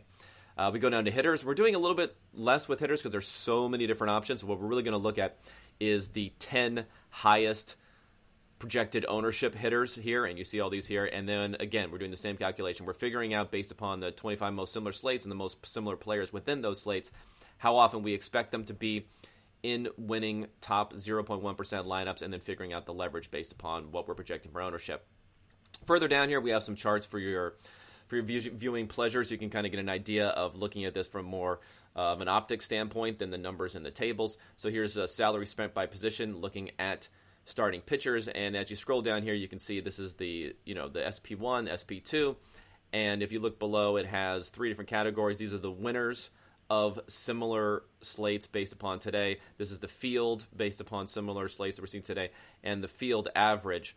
So this is just looking at the average that you would find on this particular game count, but not looking specifically at the most similar slate. So again, how often winners have these, what they're spending on average for these players on similar slates, how often, what would the field was spending on similar players for these slates, and what on average for the number of game count you're looking at, what the field had been spending. So this is for pitchers. We have the same thing for hitters here. We break out the outfielders by the 3 different positions by salary ranking, and you go through here again. You have the winners, the field, and the average for all of these different positions.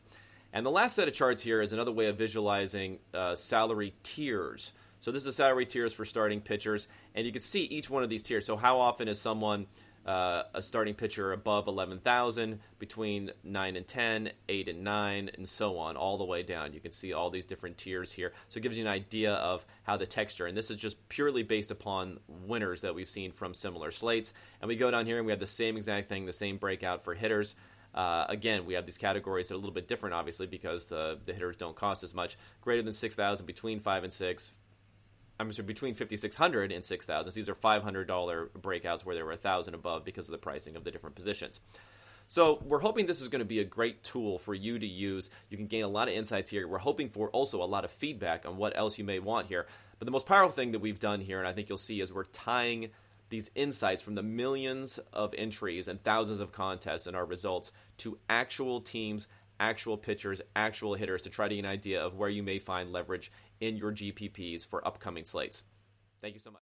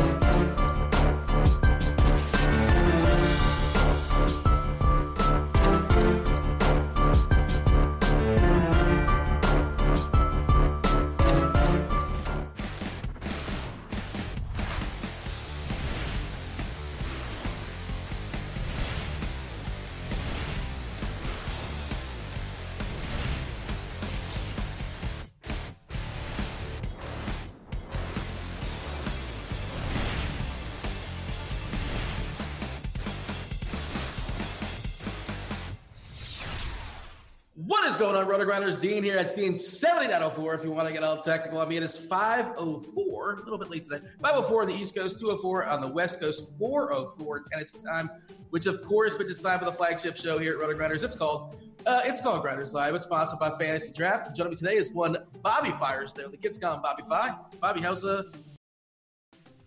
What's up, man?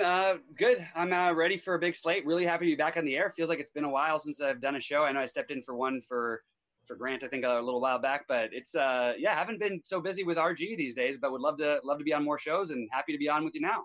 This is a big one, man. You gotta. It's a big undertaking as far as the slate, and the first thing we do, we kind of talk about the overall, like the screenshot of the slate, if you will. Before we do that, we do want to mention it's free premium this week. We're giving away one Cheese is Good, Dave Potts, his $1 Million Musings. And that's not an ironic title as far as the name of the article. The dude has banked $1 million 2 times while playing DFS. He's a Hall of Famer when it comes to fantasy baseball as well, too. Like, that's for real. Like, he's in some kind of Hall of Fame. He's in it.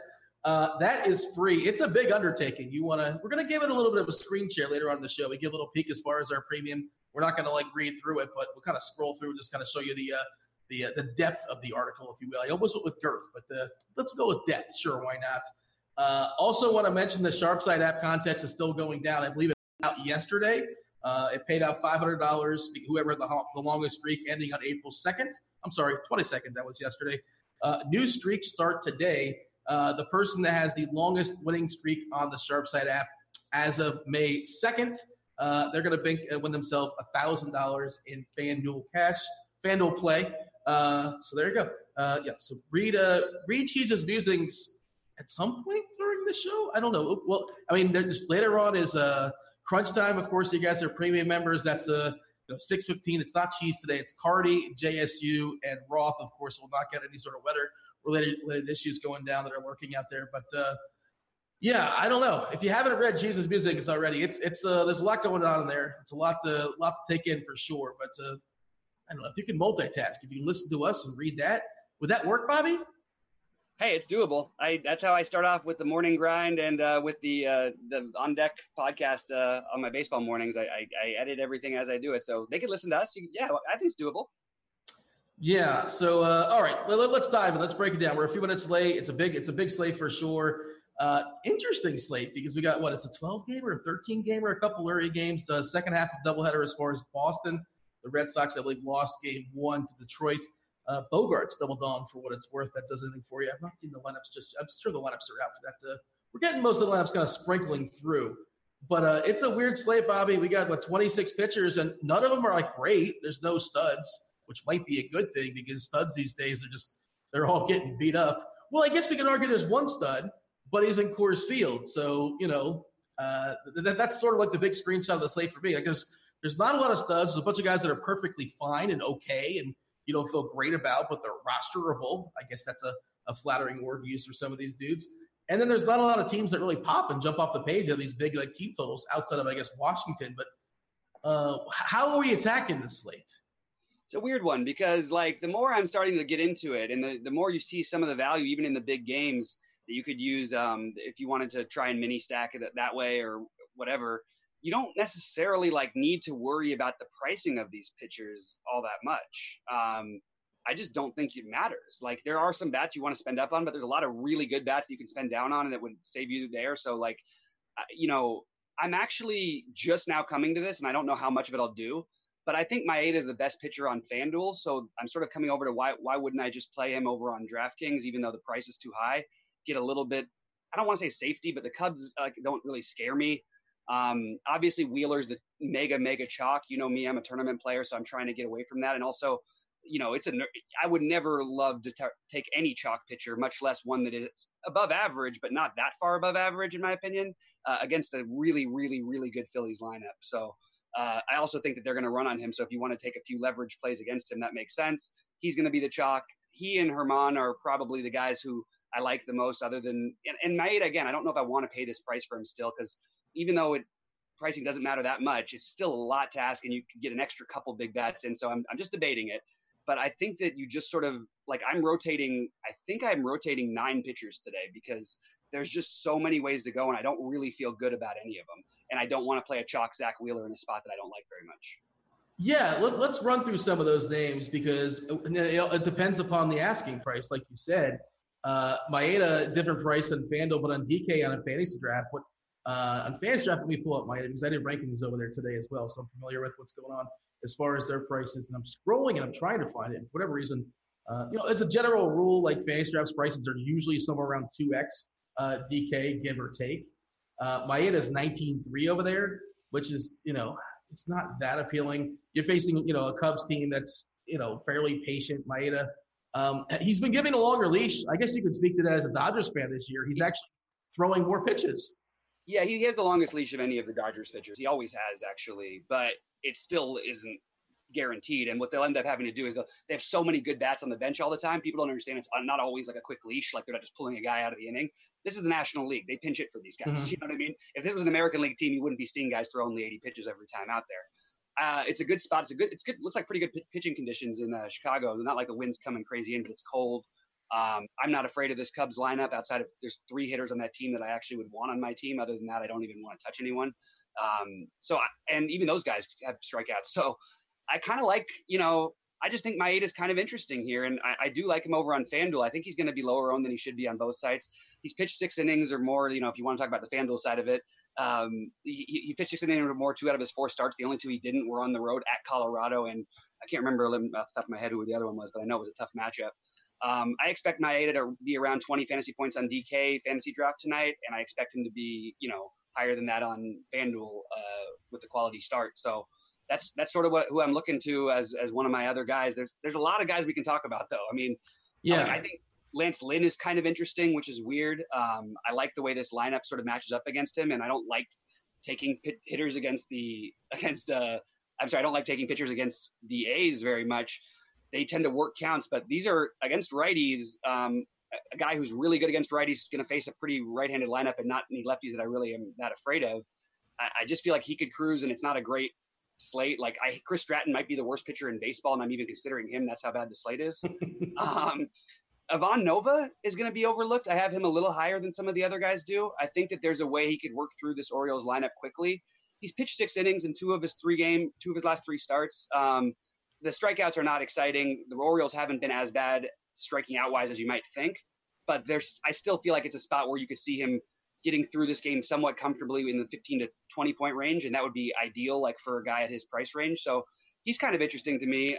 Frankie Montas again, but it's hard to prioritize the pitchers. The guys who I'm playing the most, I don't feel great about are Homer Bailey. I still am playing Zach Wheeler. I'll be half the field, but he'll still be one of my higher owned pitchers. Domingo Germán. Herman, sorry. Again, I'm going to use some Nova. I'm going to use some Lynn. And I'm going to play some Corbin. It doesn't feel great about pitching on this slate. I think you can rotate pitchers. You keep a tight group of hitters that you want to focus on, and that's sort of the way I'm treating the slate. Yeah, you threw like 9, 10, 11, maybe 12 pitchers at me that we want to talk about. And I was going to interrupt, but I've learned through the last show, you're not supposed to interrupt your co-host. I'm not sure if you got – I almost jumped in around pitcher 9. I'm like, just let him go. He's on a roll. Just kick back and relax. Wheeler is interesting because, he is pretty cheap. He's a good pitcher, but, of course, it's not a great matchup against Philly. I know Philly's hurt to some degree. No Segura in that lineup, but there's still some pretty daunting bats.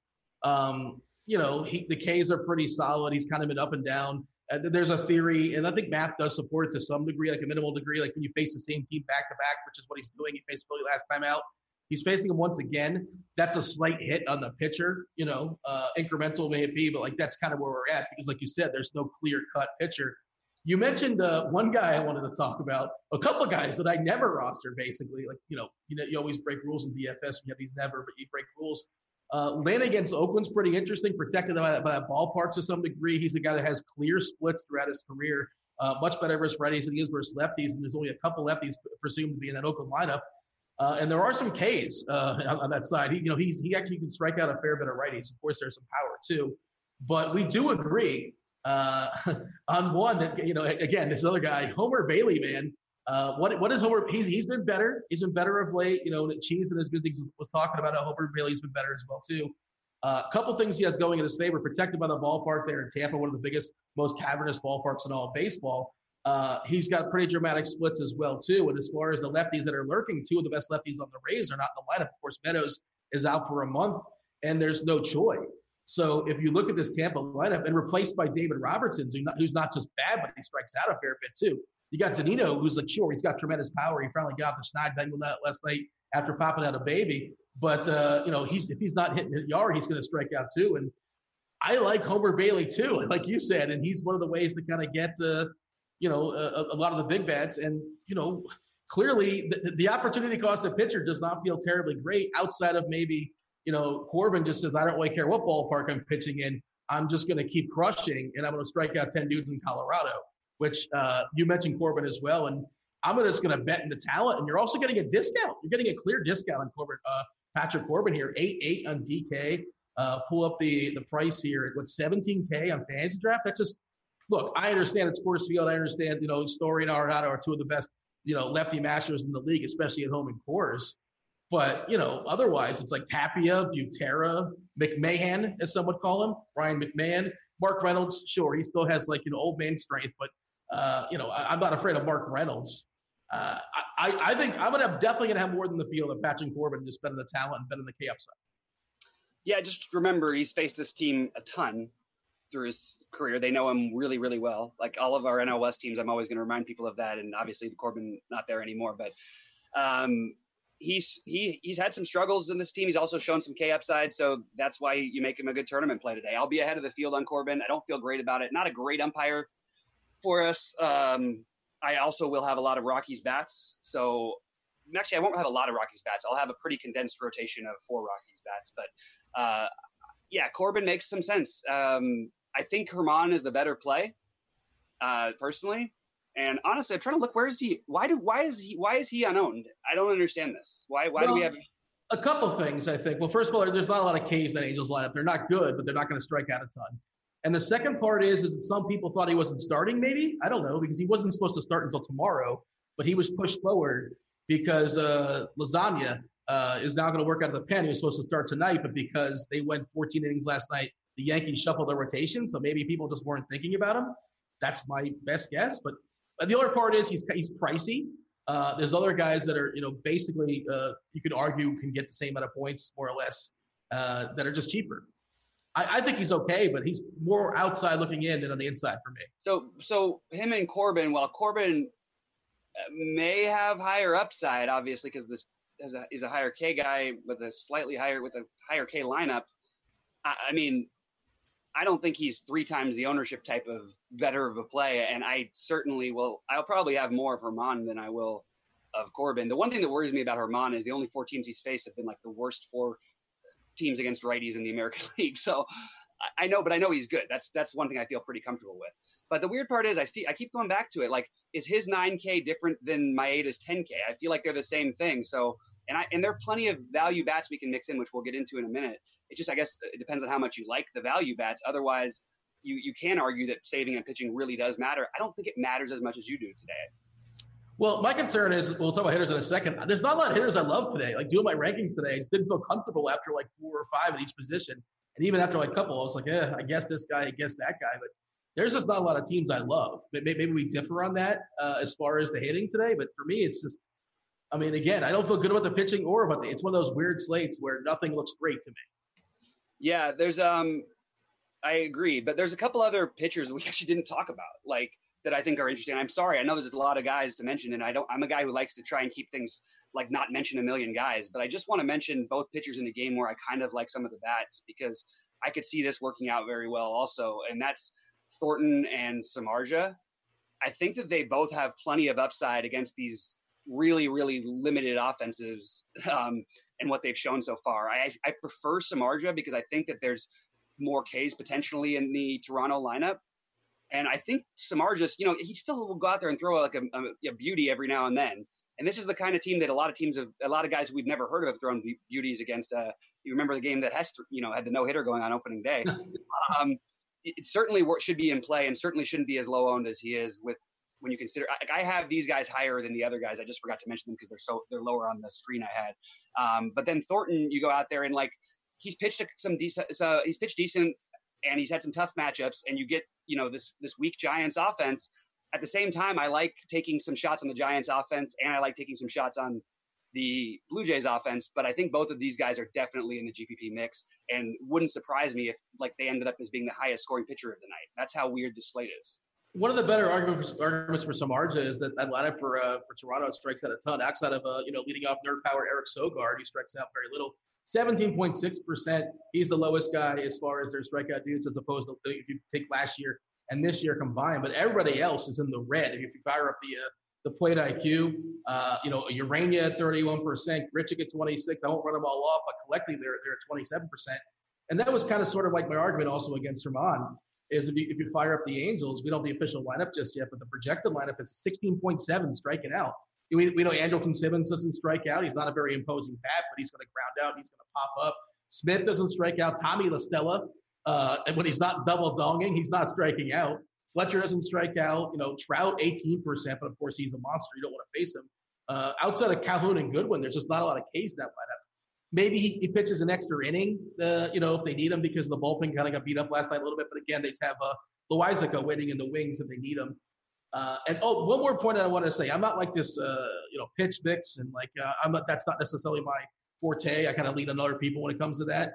But just working our way back to Corbin, the slider and the fastball is the two pitches he features. Those are the two that are hurt least in Coors Field.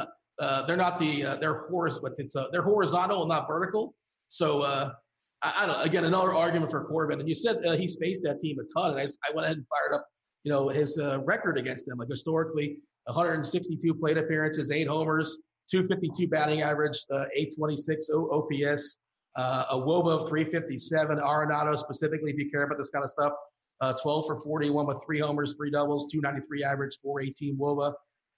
These guys, it's nothing crazy. Like, these guys aren't particularly great against them historically. You said they faced them before, but nobody's really shined. Well, you're looking just at the lineup that they've released, which obviously I didn't have because it came on as we were going on air. Because he's overall against the whole team. They've hit, I think, 276 off of him, not 252. Anyway, whatever. That's still not. Those are absolutely not bad. Those are numbers against a pitcher that we normally would argue wouldn't for not playing pitcher. I mean, it's fine, but it doesn't make it exciting. And on this slate, that might be fine. I'm going to play Corbin, so I'm not trying to talk you off him. I'm just not so high that he's a better play than Herman necessarily tonight. And certainly, like, if the best real life pitcher on the slate to me is Kenta Maeda. I know Corbin's looked great so far this year and had a good most of the season last year. I just think that might be where I end up going. Like I said, there's a lot of names to consider, but not a lot you feel good about. So I actually might do what I usually do with hitters and let the ownership dictate some of my pitching decisions in the end. So you mentioned Maeda, and the other side, Quintana's been pretty good outside of one start. Yesterday we featured it. We talked about it. Kevin Ross Weather Tool, the Weather Edge, that basically, and if you watched the show yesterday, you saw the Cardinals were popping. So I listened, so that they did me well. So thanks for that, Kevin. That is part of. I think you can buy it a la carte. I think you can. Don't hold me to it, but I know for sure it is a part of premium. If you guys get premium, that is also free as well.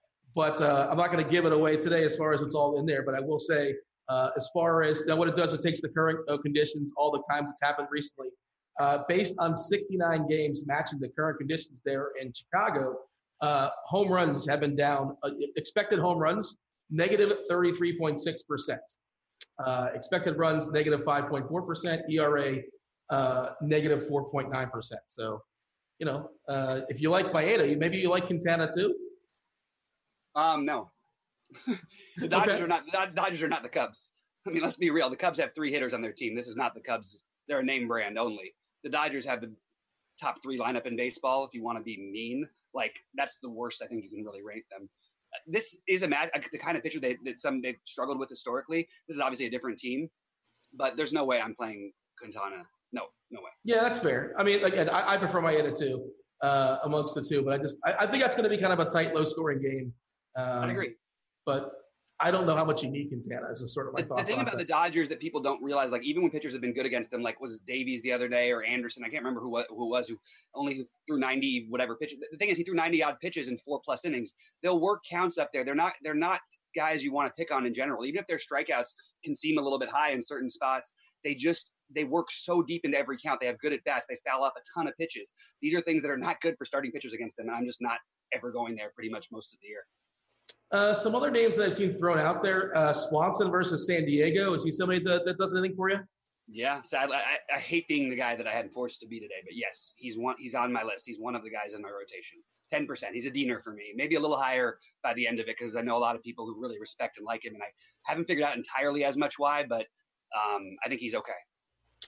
Yeah, the dude on the other side, by the way, is going to get exposed soon enough. He's been super, super lucky, and he's also projected to have a fair bit of ownership there for San Diego. And I say the dude because I forget how to pronounce his name. I know I looked it up.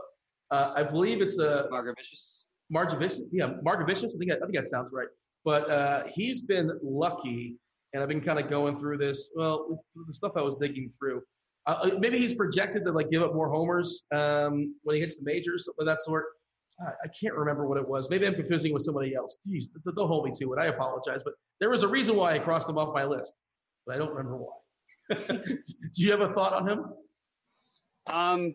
I think that he's the guy I didn't really like. I have a few lineups with him in there, but it's literally just a matter of, okay, I'll take a shot here because, friendly ballpark. He's been all right. I understand that even if he's not as good as we think he is, I just still think it's worth taking a shot on pretty much all of these guys today when you don't feel really great about any of them. Although I'm starting to condense a little bit down because there are some bats out here that are a little bit cheaper than they need to be. So I'm probably going to end up not paying up at pitcher because you can't pay up at pitcher really, but at least maybe overpaying for guys that other people maybe won't be willing to. I see somebody in chat. I don't know if they're goofing around or not, but they're saying they're going to start Ponce de Leon, and that's a terrible idea, isn't it? We're not starting Ponce de Leon. No. There's no way I'm doing that. There's 3 pitchers in baseball that I would start against the Brewers, and it just doesn't. I mean, I don't know. I don't really see why. Terrible umpire for them. That game is gonna. That's people ask about. We're gonna have to talk about Stacks later, but that whole game, just look out. That could really get going. So interesting question. And by the way, running off all these names, this is kind of the reason why I don't love the hitters because all these pitchers are all okay. Montez is okay. Another pitcher that's okay, terrible for DFS. And you said there's another one. Maybe we're thinking of the same guy. It's Trevor Williams, who's not a good DFS pitcher. He's terrible for DFS, but he's also a guy you don't want to pick on. But he's a perfectly reasonable real life pitcher. He's safe. I had Trevor Williams and Luke Weaver, as much as gross as that sounds, higher on my list. I actually did because I feel like Weaver has the upside and Trevor Williams has the safety. But then I look at the umpire, and I think it's a nightmare for Weaver, and I think it's going to be enough to keep Trevor Williams just a little bit on the outside looking in for me. I have not taken a peek as far as umpire data. Of course, that's in the lineup HQ. What's kind of jumped out for you as far as umpires? The thing that's interesting is there aren't a whole lot of great pitchers umpires out there tonight, and there's not a whole lot of terrible ones. It's sort of like the pitching slate. But there is you get Jerry Davis, who's an extreme hitters umpire in the Pittsburgh game, which actually I think is on a different slate. I would be talking about trying to stack the Pirates side of that game because I just think that Weaver, we've seen these blow up spots before, but I just don't think it's the right slate for it. But that's the hitters one that stood out to me because I was kind of interested in the pitching. The other extreme hitters umpire is in the game that I mentioned, the Cards and Brewers game, which just added to my love for that game even more. I feel really good about that one. And there's going to be players from that game in most of my lineups. There'll be different players at different price tiers, but I'm going to be rotating a lot of them through, and then I'm going to have some game stacks there. Yeah, as far as the umpire data, I just went ahead and pulled it up. There's not a lot of extremes. That's kind of what I react to. There's hitters umpires, there's pitchers umpires, a lot of guys that are neutral. But the extremes that we have so far, not every game is in just yet. There's one that we're missing at the San Diego game. We don't have umpire data on that just yet because that series just started. So we don't know exactly, usually an hour or two, depending on when you get that information. Like you said, the 2 games, Weaver, Ponce de Leon, Davies. Not that you're rostering Davies, or you shouldn't be rostering Ponce de Leon. But maybe some slight hesitation for rostering a guy like Williams and Weaver, like you said. What else? Any other thought? Again, I feel like we're not giving advice on the pitchers. Where are you taking? I'll rank. Yeah. It's not. I do think it is more rotating pitchers and keeping a tighter core of hitters tonight. I am mass multi-entry, and they made it sort of a mass multi-entry day with those crazy tournaments on DK. But what I really think you're doing is I'll play Wheeler I'll probably be around 30% on Wheeler. I'll probably be around 25% on Bailey. I'll probably be around 25% on Corbin, probably around 30% on Herman. I'll probably be around 25% on both the pitchers in the Toronto game. And then everybody else is like a Diener. This is not an exciting, I don't feel great about telling you this. Oh, I might be a little bit higher on Frankie Montas also. And Montas and Nova, I have at 20%. So basically, it's going to be everybody else around like 6 to 12% for me, and those guys. But I don't feel great about it. Like it's just that's who I'm playing. I can't say these are the right. This is the awesome. That's just who I'm playing. Elvis got hurt last night, right? I don't know how severe it was, but if he doesn't play, that'll be a slight upgrade to a guy like Montas for sure. I forgot I have Lance Lynn at 20% also. My bad. Sorry. I'm just pulling up my rankings, and I'll tell you, but I'm going to be rotating through as well. And my four guys, my core pitchers are Corbin, Wheeler, Homer Bailey, and I think Lance Lynn. I think that's where I'm at. So, again, if anybody tells you that they have the pitchers figured out, they can distinctly tell you, who's going to be great and who's not. Yeah. They're probably a little bit overconfident. And I don't know if you pulled up Cardi's the bat for Cardi. I pulled it up earlier, and they're really congested as far as the projections, which is no surprise, right? Yeah. Sticks, the most important stick today. Washington has the highest team total. In Coors, locked in for 9, facing Jeff Hoffman, who was just getting beat up in the minors, and who knows how long. I mean, he doesn't look particularly good. That Colorado pen is also a little bit beat up too, for what it's worth. There's some names in there, but they haven't shined just yet.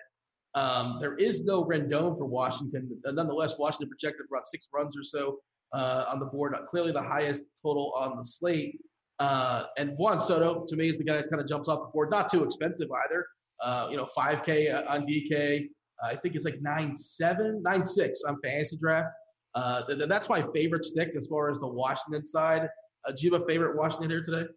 Yeah. So before, when they ask us to write in our favorite plays of, the plays that we're on, early, in the morning, and probably before I've done my research, but I'm still figuring things out. Soto was the first guy, but then I saw that you had sent in Soto, so I decided to send in somebody else. But Soto is my favorite hitter today. He's the highest owned hitter I have. I know he's going to be more popular. There's plenty of ways to pivot, but I'm pivoting in other areas with other bats, which I'll take this time to mention I know we'll get into the rest of the Washington stuff, but my other guy, I'm paying down for some of these San Francisco hitters today, where I'm not using Thornton. Where I'm not using either, of the guys. I think Brandon Belt is way too cheap at 3.7. I love the outfield eligibility as well as first base. And I think that he's one of the best point per dollar plays on the slate.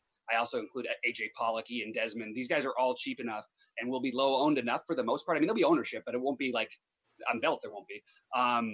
And they're cheap. That's another way you can, get to some exposure to some good games and some. I mean, like Desmond, at 3.5 in Coors, against the lefty, and we had some experience with. I just feel like I'll take a shot there. That's a guy I'm gonna be way higher on. Travis Shaw at 3.2. I know he's been terrible this year, but he's hit the ball hard, and he hit a home run last night, turning it around. 3.2K for Travis Shaw at no ownership, at a loaded position, sure, but I love that game, and I love Travis Shaw. So those are the guys who I'm sort of leaning. Those are my 3 highest owned hitters. Along with Gleyber Torres, him being the fourth highest owned guy on my lineups. But I really like Soto. He's clearing away number 1. So Shaw, Belt, and Gleyber Torres are kind of the path to rostering a guy like Maeda. So I see I feel like you're reading off one of the lineups you've already built, because I feel like there's a correlation there, right? No, I'm not reading lineups I've actually built. I'm reading my script. And yeah, I mean, the problem is there's a lot of good third basemen that are all really cheap. Justin Turner at 3.6 is probably just as good a play as Travis Shaw. I would probably give the edge to Shaw because the hitting environment and the umpire, but that's pretty much the only thing we're really debating on. And then Carpenter is a great play at 4K at third base. That's on Fantasy Draft. What I'm doing just to give it, I'm playing 5 third basemen or 4 third basemen on Fantasy Draft mostly today. I love the third base position. I think it's more important than trying to get the stacks right. I know it doesn't matter about it being third base specific. I just happen to be my favorite plays are at third base. Moncada being another one. He's one of my favorite pay ups. So I'm playing all these guys with him over here on Fantasy Draft. I just love him. Yeah, I wonder how are people going to handle Arenado? Of course they play Arenado, in Coors versus a lefty, but Corbin's not just any old lefty. Big Ks, not a lot of walks. He is vulnerable to plenty of power. Yeah. Yeah. So I'm just curious. I haven't taken a peek at ownership yet, and ownership's not something that I on a smaller slate. I think it's much more important on this slate. I think it's basically outside of Washington, just play the teams you like. I will say this, which we might not even mention this team during the show. You might, but Pineda is vulnerable to get blown up, and historically through his career, he's given a lot more homers to righties than versus lefties as far as homers per 9. And we know this Astros team has lots of righty power. I feel like the Astros are kind of the sneaky team in this slate. Are they not sneaky? Am I wrong on that take? I mean, the problem is the thing is you could make an argument that sort of everyone's sneaky. They're going to be low owned. I don't think people are unaware of these things. Like I know that I've heard them talked about a lot, but it is hard to they are actually, it's actually harder to stack them price wise than it is Coors, any of Coors. There's cheap guys who you can get in from those other ones. So it totally changes things, which is what's going to keep their ownership lower. So absolutely can get on board with Houston. It's not my favorite stack. I get it. In general, it almost always, if you ask me who my favorite stack is, pretty much the answer most days is Houston. But they're up there. They're just not my absolute favorite today. And as much as Pineda can get hit hard, he also can be decent. It was weird. He pitched well, and he'll pitch well for 4 or 5 innings, and then get blown up in one. I don't know. He's an enigma, man. He's an enigma. I think he's got great stuff, and his numbers never really show how good he actually is. But he is. And there's no way of quantifying this, but just kind of watching him, it feels like all his mistake pitches just get abused, more so than anybody else. Yeah, it does feel that way. But also just looking at the bullpen and everything, I'm interested to see how Minnesota bullpen ends up. They have a couple good arms that I like in there, so I just don't feel quite as excited. I don't know. I'm not as high on it as I usually am. There's other stacks I just prefer. Yeah. And by the way, when I say sneaky with upside, it's kind of I guess, like you said, every team is quote unquote sneaky if you want to say that. But I'm not going to sit here and say that Baltimore is sneaky because I don't think they have a ton of upside. Can they score 15 runs? Sure. The terrible bullpen for Chicago, heavy contact pitcher as far as Nova. But a lot of those hitters are pretty terrible. But they're professionals, right? In theory. By the way, Beeks, maybe the reliever coming in for Tampa. Do we care about that? Is he somebody worth considering? Not for me. First of all, I don't think Beeks is all that good yet. He's still figuring it out. He will be decent someday probably, but no, I'm not. It's just the wrong. Even though we have all these question mark pitchers, some of these guys are going to hit. You're going to get some good scores out of some of them. It's not like we have no pitching options. We just have a bunch of mediocre ones. That's really what the problem is. You guys are watching us on the old YouTube. Feel free to like and subscribe. Jump on over to RotoGrinders again. Chiefs, Dave Potts, his $1 Million Musings. They are free to everyone. You want to go ahead and check that out. We're going to give it a scroll through on the preview just to kind of show you, again, the depth that's going on in that article because it's worth diving into every single day. It might take you 20, 30 minutes or so to fully digest it, but it's absolutely worth your time. Time is a premium of playing DFS, especially if you're doing shows like this, Bobby, but I definitely set aside the 20 or 30 minutes of knockout and see what the Chiefs has to say about the slate. Also, if you guys, Roto-Grinders, you guys in the chat, start loading. Well, don't let it for questions just yet. But Devin, our fabulous producer, the D-Train, multitasking, as always, he's going to grab some questions over there at YouTube and throw in our chat here at Roto-Grinders. Later on in the show, we answer as many questions as possible before we turn it over to Crunch Time. Going to do the premium peak in a second. Before we do that, though, of course, Bobby, we got to go around the horn. Each position, let's fire up our catchers. Who's our favorite catchers today? So the most popular is going to be Yan Gomes, and I understand people not liking the price, but it's I get it. I think my highest owned catcher is going to be Posey. Just that the price, I think it's a good matchup, and then just behind him will be Castillo.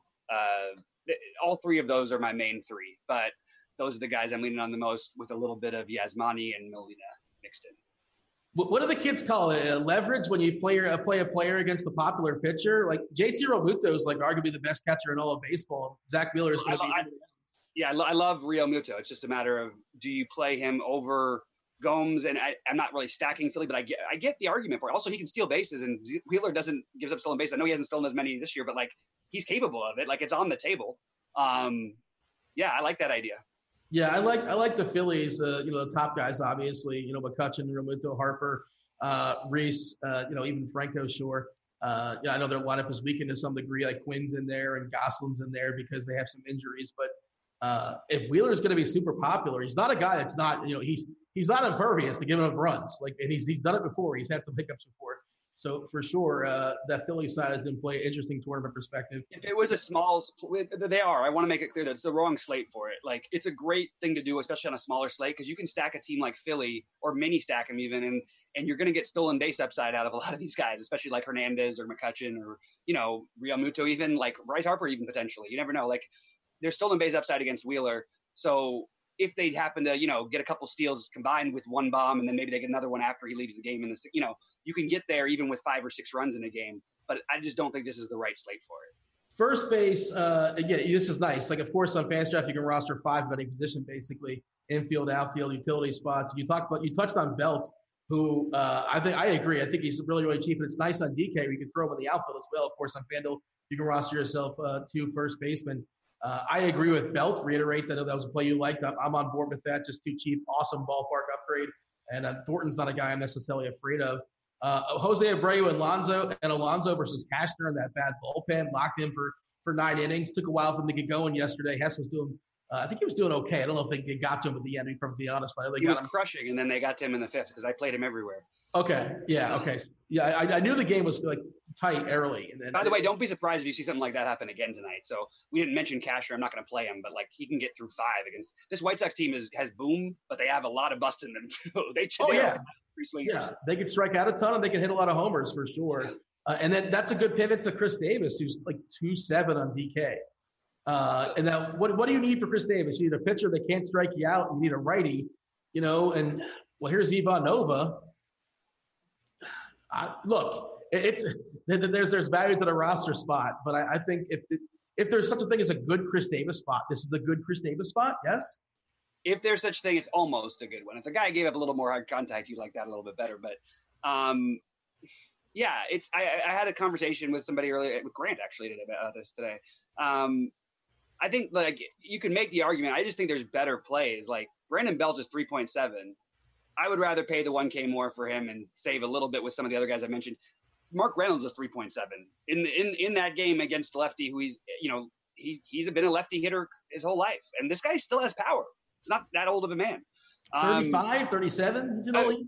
No, okay, fine. It doesn't affect his strength. This guy, when he plays, hits home runs. He's always been this way. He hits home runs. He strikes out. That's what he does. Is Ryan Zimmerman obviously is the other? There's nobody going to be chalky, so don't worry about it. Like Zimmerman's going to be probably the highest owned, and I wouldn't worry about him. Abreu, Alonso, those are the other guys I really like. I love Rowdy Tellez, I just love that play. I think that guy has massive power and no one plays him. He's 3.8. I would take a shot on him against Shark. I don't like first base as much as most people do. The guys who I like at first, I'd be looking to try and play over at third. I'd be looking to try and play my third baseman at first, basically tonight. If I was going to play a guy like a Yandy, which by the way, this is a good matchup for him. I just don't think I'm going to go there on this massive slate. For me, it's the White Sox guys, a little bit of Luke Voit, and mostly Brandon Belt and Rowdy Tellez. Rowdy versus Smoke. Sorry, Zimmerman. Oh, I mean, you got a huge price difference, so I'll take Tellez over Smoke. You got a 900. I mean, it's one of the guys who I can use to keep down, so I can pay way the hell up for Christian Yelich. Yeah, who, by the way, is not going to get rostered again today. Just spoiler alert. Like nobody's gonna roster him, right? Yep. Which is just amazing.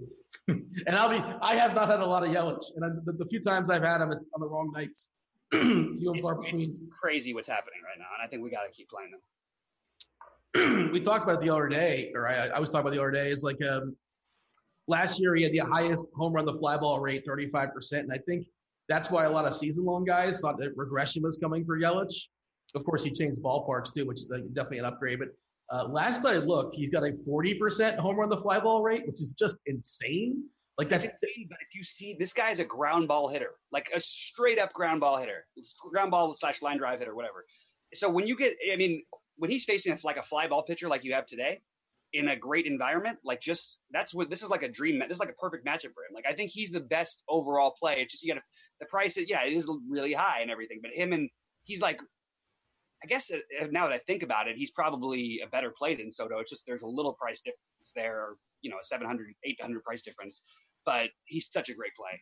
I mean, if you're playing the ownership game, of course he's gonna be much less owned than a guy like Soto. And I mean, if I set the over-under, I mean, the homer to fly ball rate is like, what, 14, 13% on league average or whatever. If I set it for Christian Yelich at, 28, 30%, you take the over for the season? How sustainable is that ridiculous number is my question. I don't know. You said he had 35% last year? Yeah. He led the league. I would expect it to be 35%. Okay. or I doubt it would be higher because that seems crazy, but he's not getting lucky. Like this guy is one of the best hitters in baseball, arguably the second best hitter in baseball right now. He got out of that horrible situation in Miami, which he was still not at his best yet anyway. And this is nothing that like 8 years ago, you could have told me this about Yelich, and I would have believed it. Like, it doesn't surprise me. He's just hitting his stride now. So I would expect it to be the same, or maybe even a little higher. He's got an awesome contract too, for what it's worth. We're behind time because Let's go. This is on me. I apologize. Let's pick up the pace. Keystone position, second base. What do you have? Gleyber's the best play, one of the best players in the slate. We'll have ownership, second base, shortstop eligible. He's a guy who I'll have really high on my list. Horrible pitcher in Stratton, even in a bad ballpark. Love him. Cesar Hernandez batting lower in the order. Great guy to get leverage on for me. I feel like if he gets on base twice, he's going to steal 2 bases. I really do against Wheeler. But if you can get up to it, you want to get Altuve. And then the real savings, I mentioned Hernandez, both Kike and Cesar. But then the other cheap guy is Joey Wendell at 3.5K, where you're not playing what's his name? Help me out. Our 6,200 pitcher. Yeah, you're talking Mr. Wendell facing Homer Bailey. Yeah, and Brandon Lau. If you have the money for Lau, there's some sticker shock in that for sure. But he's got a ton of pop. That guy's power, it looks legit to me. You mentioned lefty masher to Joer, Kike Hernandez. Now, we did talk about how home runs are predicted to be less today in Chicago as for the weather. But, it doesn't mean he can't bang one out. And you got VR, it's another guy pretty pricey. But he gets always jack-in-the-bag potential there. Facing you did mention Nova. It was a good point you mentioned as far as the soft contact he does. That's the one thing how he survives, basically, because people are hitting the ball on him, but not particularly hard.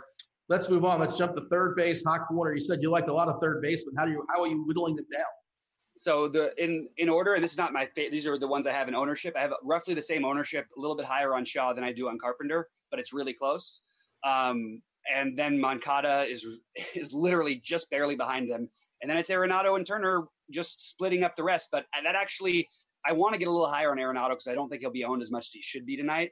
So I probably will end up getting a little higher on Arenado, maybe coming a little bit more off Shaw, leaving Carpenter and Moncada and Arenado.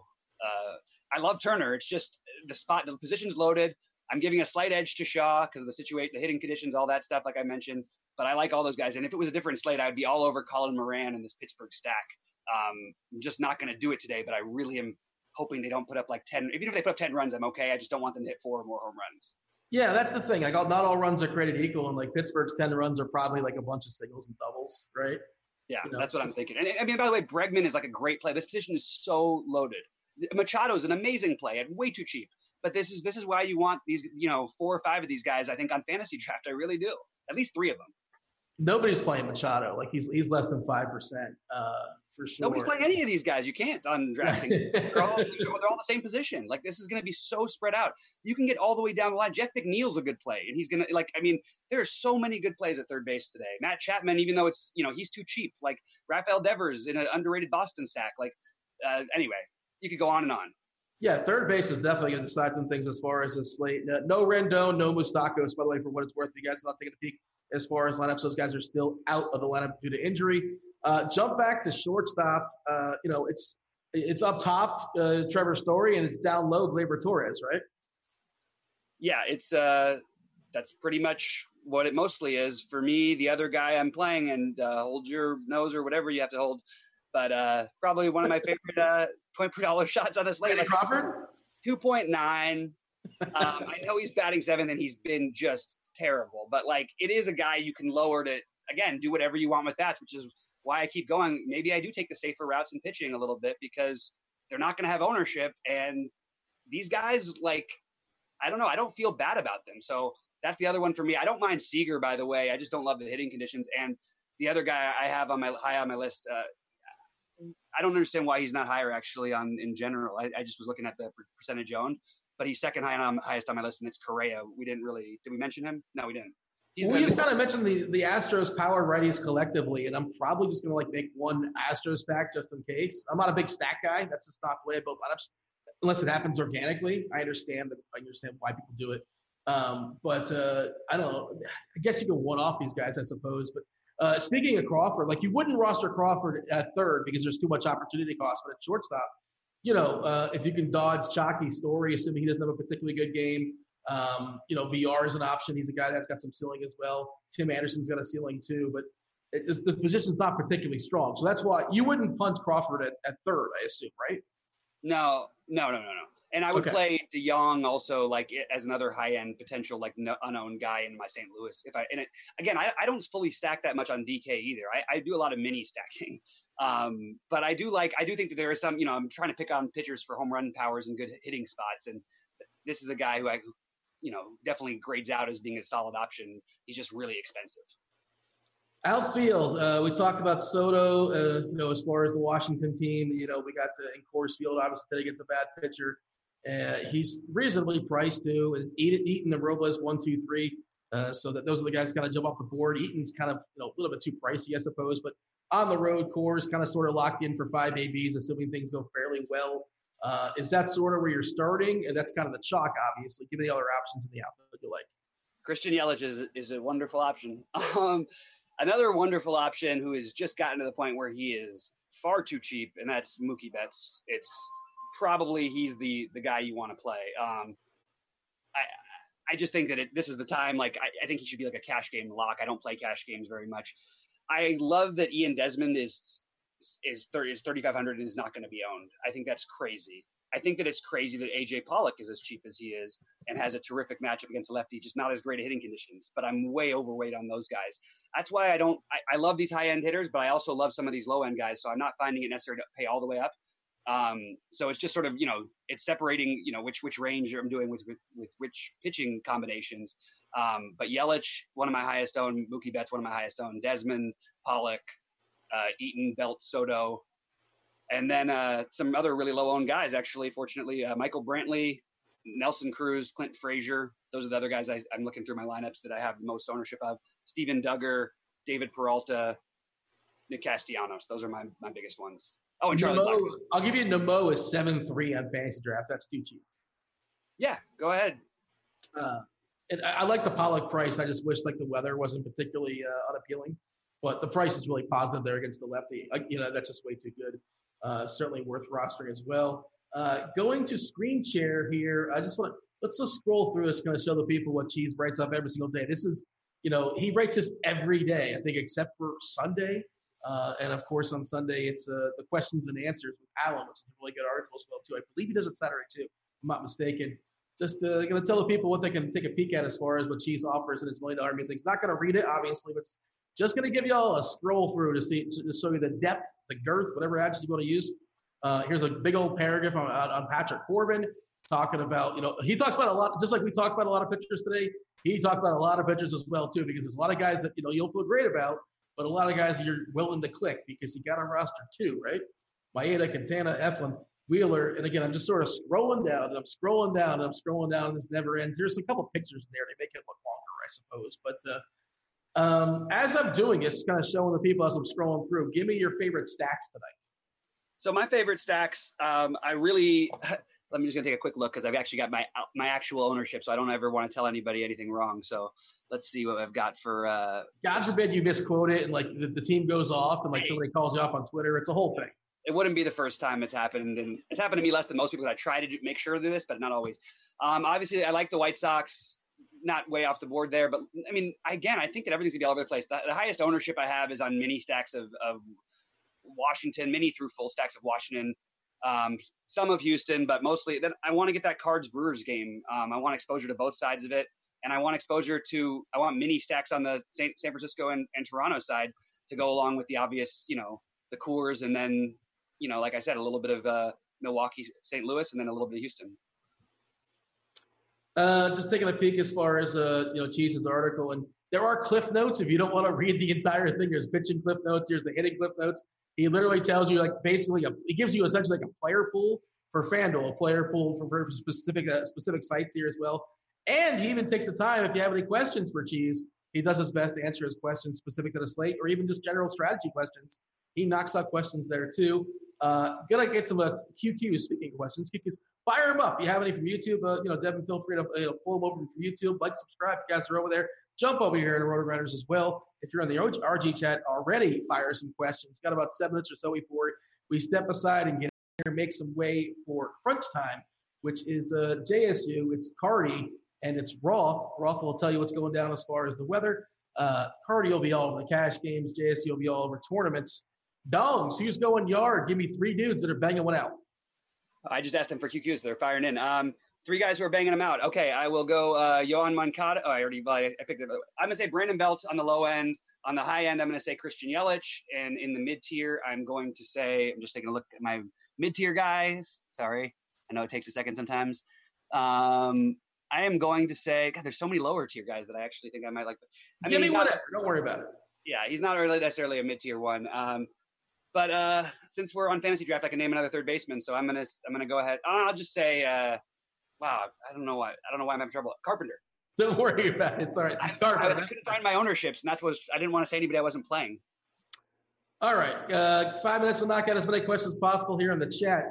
Soto at $24 or Yelich at $28 on Yahoo. Which do you prefer? Soto for cash, Yelich for tournaments, and that sounds weird. No, that makes sense. That would have been my answer as well. A twofer for tournaments. A twofer. You got Gallo and Torres versus Chu and Trout.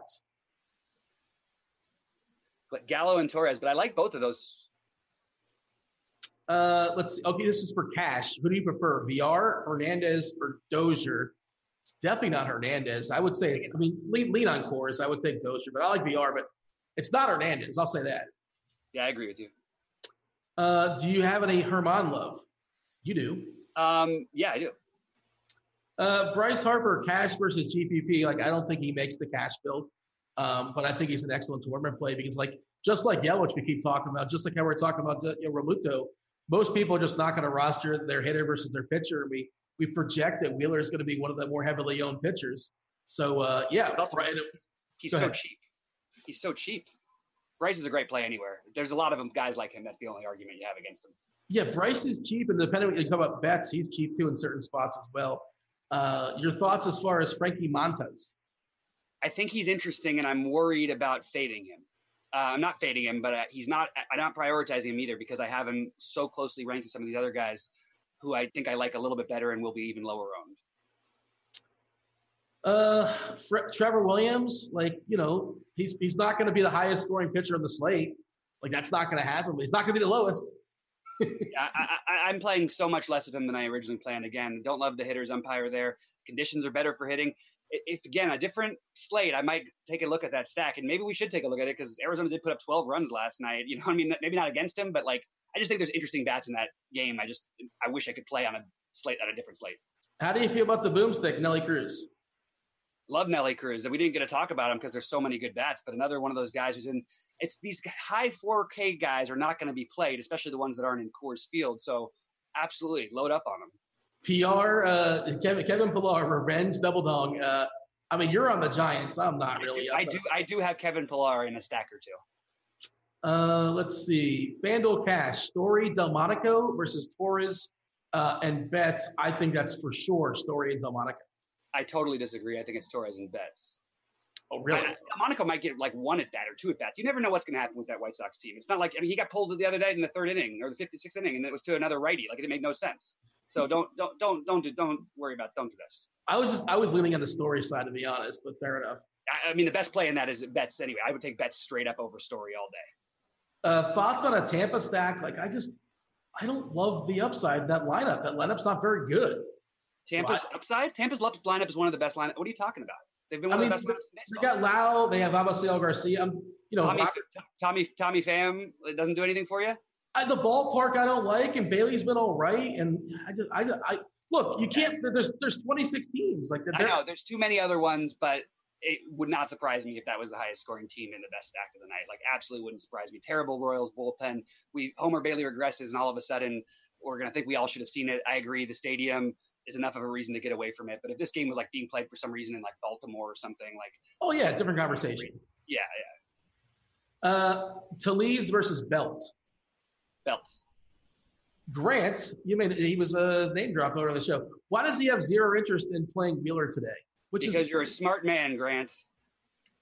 Yeah, you don't have to play Wheeler. You definitely don't have to play Zach Wheeler. Grant is a primarily cash game player who everyone thinks is a tournament player. And I heard you guys talking about it on the air the other night. He is a cash game guy, but he thinks completely outside the box. So he just does a different way of going about it.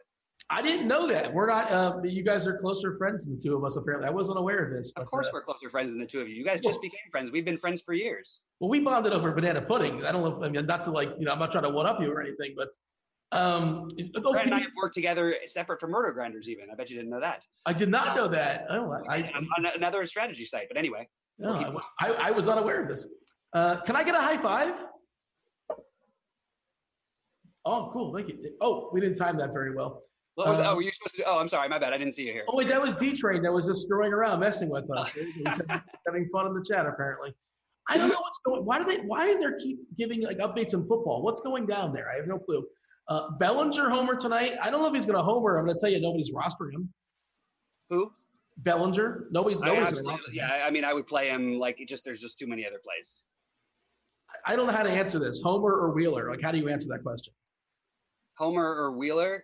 For tournaments. Different things. Well, for tournaments, I think that Homer is the better play. They're both going to have some ownership, but Wheeler's way higher owned. So, I mean, look, Wheeler's probably going to have a better game, obviously, but I would take Wheeler for tournaments. I'll take Homer for tournaments. Fowler or Schwarber, two guys that are kind of off the radar for me. Fowler. Yeah. Let's see. A twofer. We got Betts and Mazzara versus Boomstick, Nelly Cruz, and Nemo. Betts and Mazzara. Mazzara is somebody I've not considered at all. He's just gotten cheap because he's been struggling, but it's the matchup isn't bad. It's not a great stadium, but it's a good matchup. We have to step aside. We have to get out of here. That's the show, Bobby. I feel like we did our pretty good job cramming in as much possible in a we 56 minutes, give or take or so. Do you have anything for the road for the boys or for the people? Anything? Any last wise words? Maybe an NBA thought? Anything for us? I mean, this is not a hot take, but if Embiid plays, you got to play him. There you go. I mean, no one has been, so it's a little bit of a hot take, I guess. People weren't sure if he's playing at the time, and that's when you jump on it. But anyway, he's Bobby. I'm Dean. Enjoy your baseball. Stay tuned for Crunch Time. We're out of here. Holler!